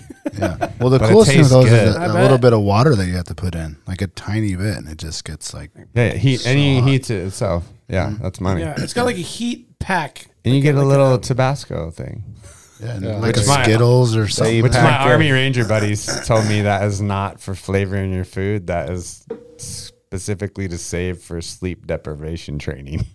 Whenever you're gonna fall asleep, you just put a little of that in your eye. Oh my god, dude! I was like, yeah, I think I'll use mine on the meal. Yeah, that will keep you awake. Oh, yeah. Definitely different. It's like pulling nose hairs out when you're falling asleep driving. Some of the stories those guys have. Just coming these out. Wake up! Well, thanks for sharing the story, man. Sounds really good, man. Really a great time. It was awesome. We, if you want to check out some of the pictures, it's going to be once again on Chad's Instagram, mtn.div, mountain.div, and then Brando_AWP as well. I don't know if there's enough to make a little video. We're going to try and see what you guys got and see if we can put together. I can. Yeah, I got enough. Okay, so we're going to try to put down a little short, sweet little video, kind of give people a view of it. Is that going on Patreon or is that... That might be a good Patreon video. Might be a good I wouldn't be opposed to that at all. That might be a good Patreon, yeah. Yeah, first little tryout of a... Yeah, shout out to the Patreons, Patreon yeah, guys. man, the Wesley, Patreons are coming Michael, in, dude. Everyone, yeah, they're coming Yeah, the Patreons are coming Dude, Wes came through with a Patreon, dude. Yeah. What's the Patreon? What am I? I'm lost here. Patreon is a way to support the podcast, so you can donate like a certain amount a month or like a flat whatever. And so anyone that's on our Patreon is going to get content that we're not putting out for anywhere else. Oh, that's dope. Mm-hmm. So like we have some podcasts that we recorded that are only going to go out on that. Shout out to Annie Nangas. She's going to be probably the first one. And little things like that, like little videos and stuff like that, and that will go out on there. And maybe some that's rad. Wes was stoked. He was driving to Valdez. He drove to Valdez for work. And so he saw my truck, and he didn't I kind of told him that I was like trying to figure something out because he knew like Aaron, he had called me to like wish me good luck. And I was like, dude, it blew up. Like I got some calls out. I'm trying to figure this out. And he saw my truck parked there, And then when he said he was like listening to the podcast, like his whole drive to Valdez and his whole drive back. And then so he like left him a note on my truck. Yeah, that looked cool. I sent you guys that, man. I was like, dude, that was so thoughtful. It was and then, so he started following me on Instagram like today or yesterday. And so I messaged him. I'm like, bro, thank you so much for that note, dude. Like that was before any of my like day one homies. That's Wes. Like, said congratulations. Wes got a big heart. This Wes dude is, wrote like, a as handwritten solid as note on his windshield. I'm like, bro, that was like, thank you, man. That like really touched me, dude. I was like, that is badass. That's Wes, dude. He doesn't really know me, and he was so happy for me. Like, and I went out with his homie, and like, I was like, damn, that's dudes that like love this shit. Oh, Wes. Right Yeah, here, man. he's got some good recipes. Remember you brought those sliders? Yeah, dude. No, he's He cool, is man. really I good. Got love that dirty conversating with rice, him. dude. Yeah. He has smoked salmon recipe that'll knock your eyes out, man. Dude, he won. He won the freaking world championship smoked salmon thing at Rum Runners. At Rum Runners? He won like For- 20 what's that? grand Really? worth of stuff. Yeah. Wow. Hell yeah. He's got that. Yeah, he likes them reds, man. He smokes reds. Is that I what he have smokes? his smoked salmon in the fridge right now. Oh, Wes's? That's it. Oh, With is a that little what bit that of is? That's jalapeno in back? there? That's Wes's. He Yeah, that's smokes good. it at John's. Oh, for real? Yeah. Oh, you were saying you guys brine it and then Yeah, give it Wes to John. and I brine it. It's Wes's recipe. So when I say Wes and I, if I'm yeah. doing my salmon, I use Wes and we brine it together. He pretty much You does put your that. I meat take in my his salmon to brine. his house. We throw it in a garbage bag in a cooler with his brine. And then he takes it to John Wagner, who smokes it. Nice. And it's Yeah. money. It's the best. Like, Well, I went to John's to drop that sheep off, and I was like, "Yeah, I went out with Chad." He's like, "Yeah, he just dropped off a bunch of fish." And I'm like, "Oh, he's confusing me and Wes. You know, yeah. He has a pretty bunch funny. of fish too. He was offering me up. Yeah, they were killing it on his new cabin out there. Oh, he got a cabin? Yeah, right in the Yeah. middle there. in the West field. did, right? Nice. Yeah, Wes and Yeah. like his wife's like best friend. nice." Yeah, I'm stoked for him. Oh, I bet.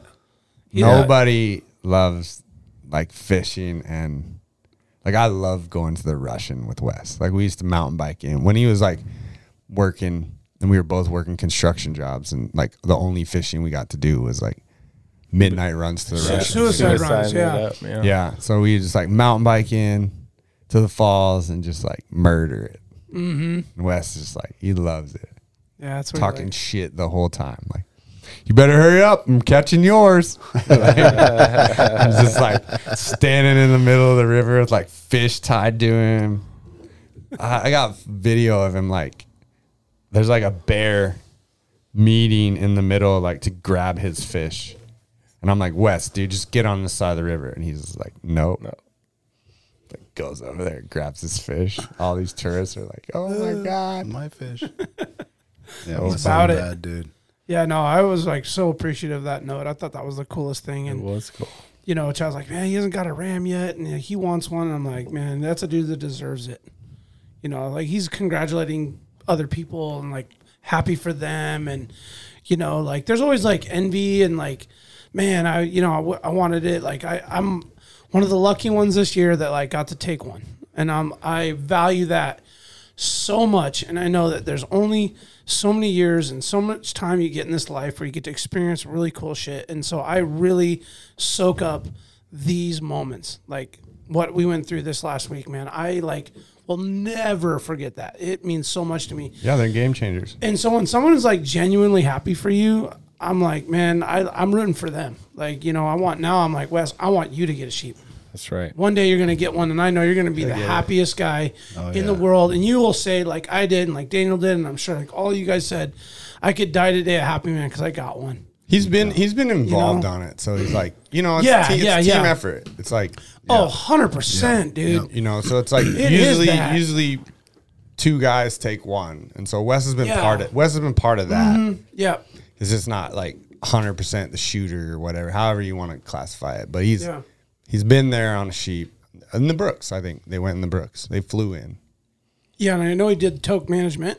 Wes did, right? Yeah, and he did toke. So Yeah. I guess so. He's been part two. Yep. And they worked their ass off on that. Oh man, he was Like went telling me so how far. this- They went so far dude. from their base camp that it was closer once they got the sheep to just walk. They walked out to the road and hitchhiked to Toke. Oh, wow. Put their sheep at 40 Mile Air and then flew back in to get their camp. And then flew back into the Strip, hiked up to their camp, camped at their camp, came back out, and then got flown back out. Holy shit. Yeah, it was somebody who's just like wrapped up in this tarp. He didn't have like anything. He just. Well, and if I remember right, his homie tagged. There was 2 legals together, and so had they partied, he would have got. You know what I mean? Like they can only take one. They only have one tag, but there's 2 legals together. So it's like, let's just put that out there right now as the sheep hunting hack. If you're gonna put in for the toke tag, party hunt that with someone. Yep. Because it's the only way to because otherwise you're asking someone to go with you on a hunt in toke that they don't get to hunt. Yeah. Sherpa style. But if you party it, you double your chances. Yeah. If one of you gets drawn, you both get it. It's like, you want to spend Cat's out of the $2,500 bag, and come that's how to hike do around it. with me and not kill anything? Yeah. And help carry my meat? Yeah, you can carry half my shit, and it's only going to cost you $1,000. I'll get the gas on the drive. Yeah, no, That's why I was alone on mine. Right. Because everyone was like, I don't get to hunt. I'm like, well, I don't know. You probably hunt for something. Yeah. There's ground squirrels. I was there's some I was with around. someone, but he was 61, and I packed his sheep out too. So It could go that way too. yeah, you can go with someone. Well, you got just to pack them be both out. selective on that party. Yeah. Dad was very happy about that. So I bet he was. Yeah. Oh, yeah. You had to earn it. That's great. Well, we're gonna hit you guys with Jack and mine story next week. Yeah. Part 2, right? Part Sheep 2 Hunt on the sheep hunt. 2021. Part 2. Part 2, yeah. As we plan on going on these other moose hunts, and you got moose hunts, and everyone's Man, got I'm leaving all kind of leaving caribou. tomorrow, man. Yeah, that's awesome. This is a It's turn and just the burn. season right now, Oh. man. We got a few weeks to get after it. Yeah, it's like leave town to go to moose camp to hunt for an antlerless tag, maybe 2 or 3 nights, and then come back to go back out 3 weeks later. Yeah. So, Sounds like Thank Chad and you. I might be out on a caribou hunt this weekend. yeah. Oh, you're going?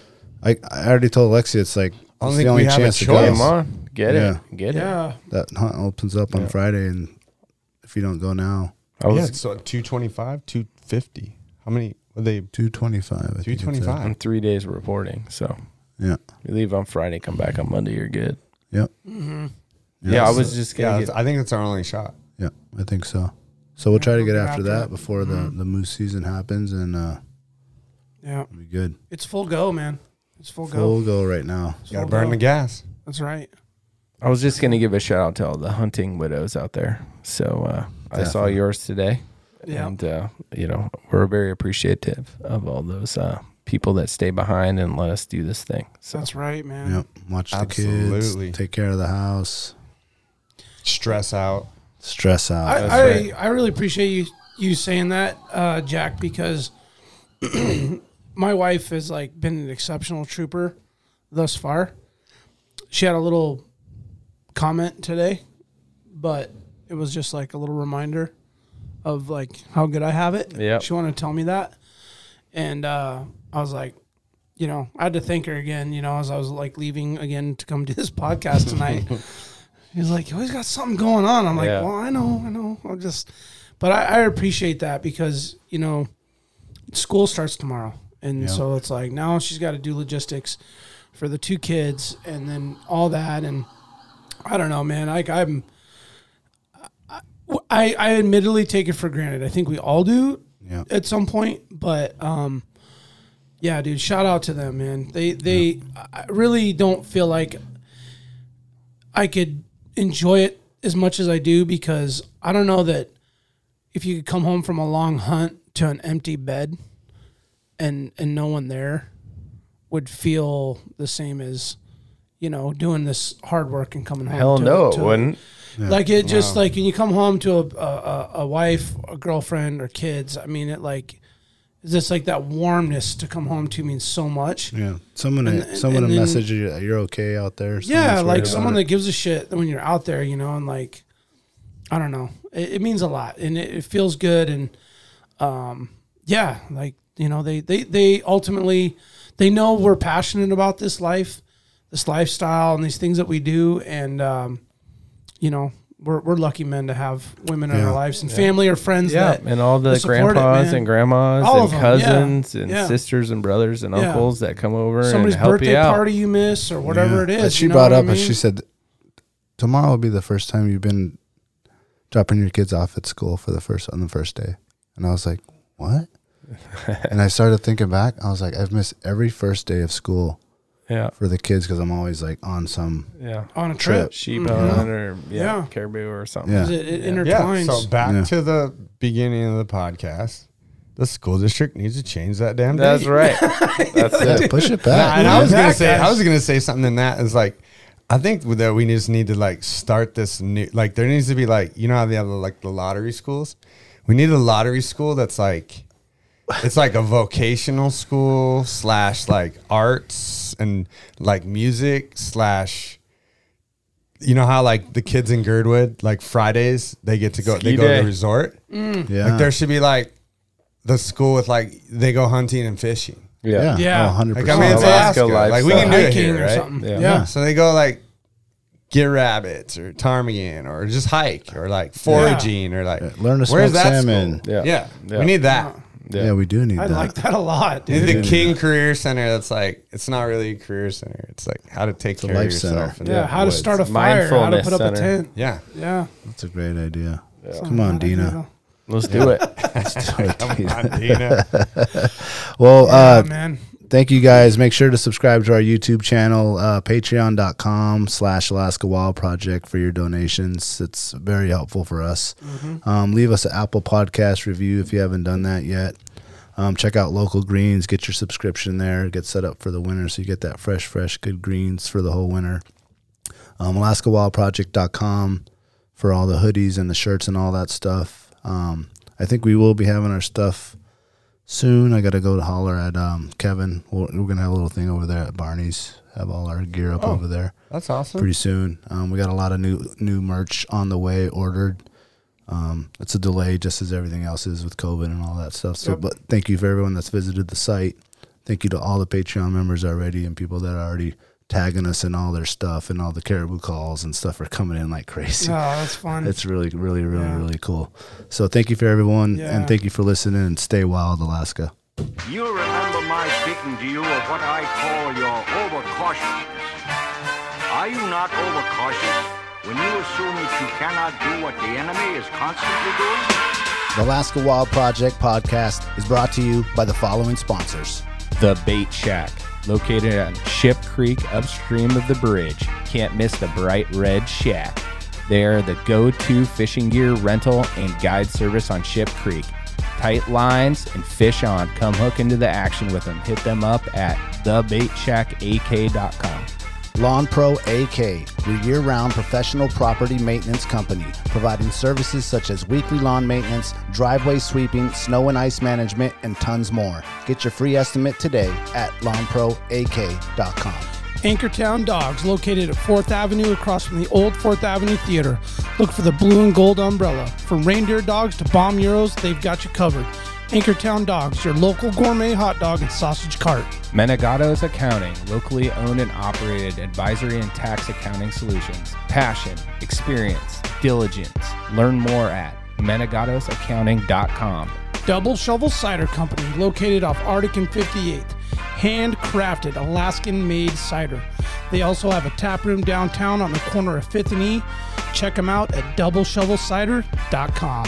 Serrano's Mexican Grill, 2 locations, one on Tudor, one on Northern Lights. The Northern Lights location has their new tequila bar. Check it out. Also see their daily specials at serranosmexicangrill.com. AKO Farms, located in Sitka, Alaska, built from the ground up with concentrates as their single motivation. Find their products such as their sugar wax, full spectrum diamond sauce carts, and more at the Treehouse AK and other dispensaries around the state. Ask your local bud tender about AKO. TheTreehouseAK.com, located at 341 Boniface Parkway. Your all-in-one cannabis and CBD store. Ask the bud tender what the strain of the day is to get your 10% off. The Treehouse, where the culture lives. Marijuana has intoxicating effects and may be habit-forming and addictive. Marijuana impairs concentration, coordination, and judgment. Do not operate a vehicle or machinery under the influence. There are health risks associated with consumption of marijuana. For the use of only by adults 21 and older. Keep out of the reach of children, and marijuana should not be used by women who are pregnant or breastfeeding. Tailored Restoration 24-hour emergency home services, helping Alaskans restore their dreams since 1972. Services include fire, water, mold, post-emergency cleaning, repair, and remodeling. Give them a call in Anchorage, Eagle River, Matsu, or Fairbanks. Hit them up at tailoredrestorationalaska.com.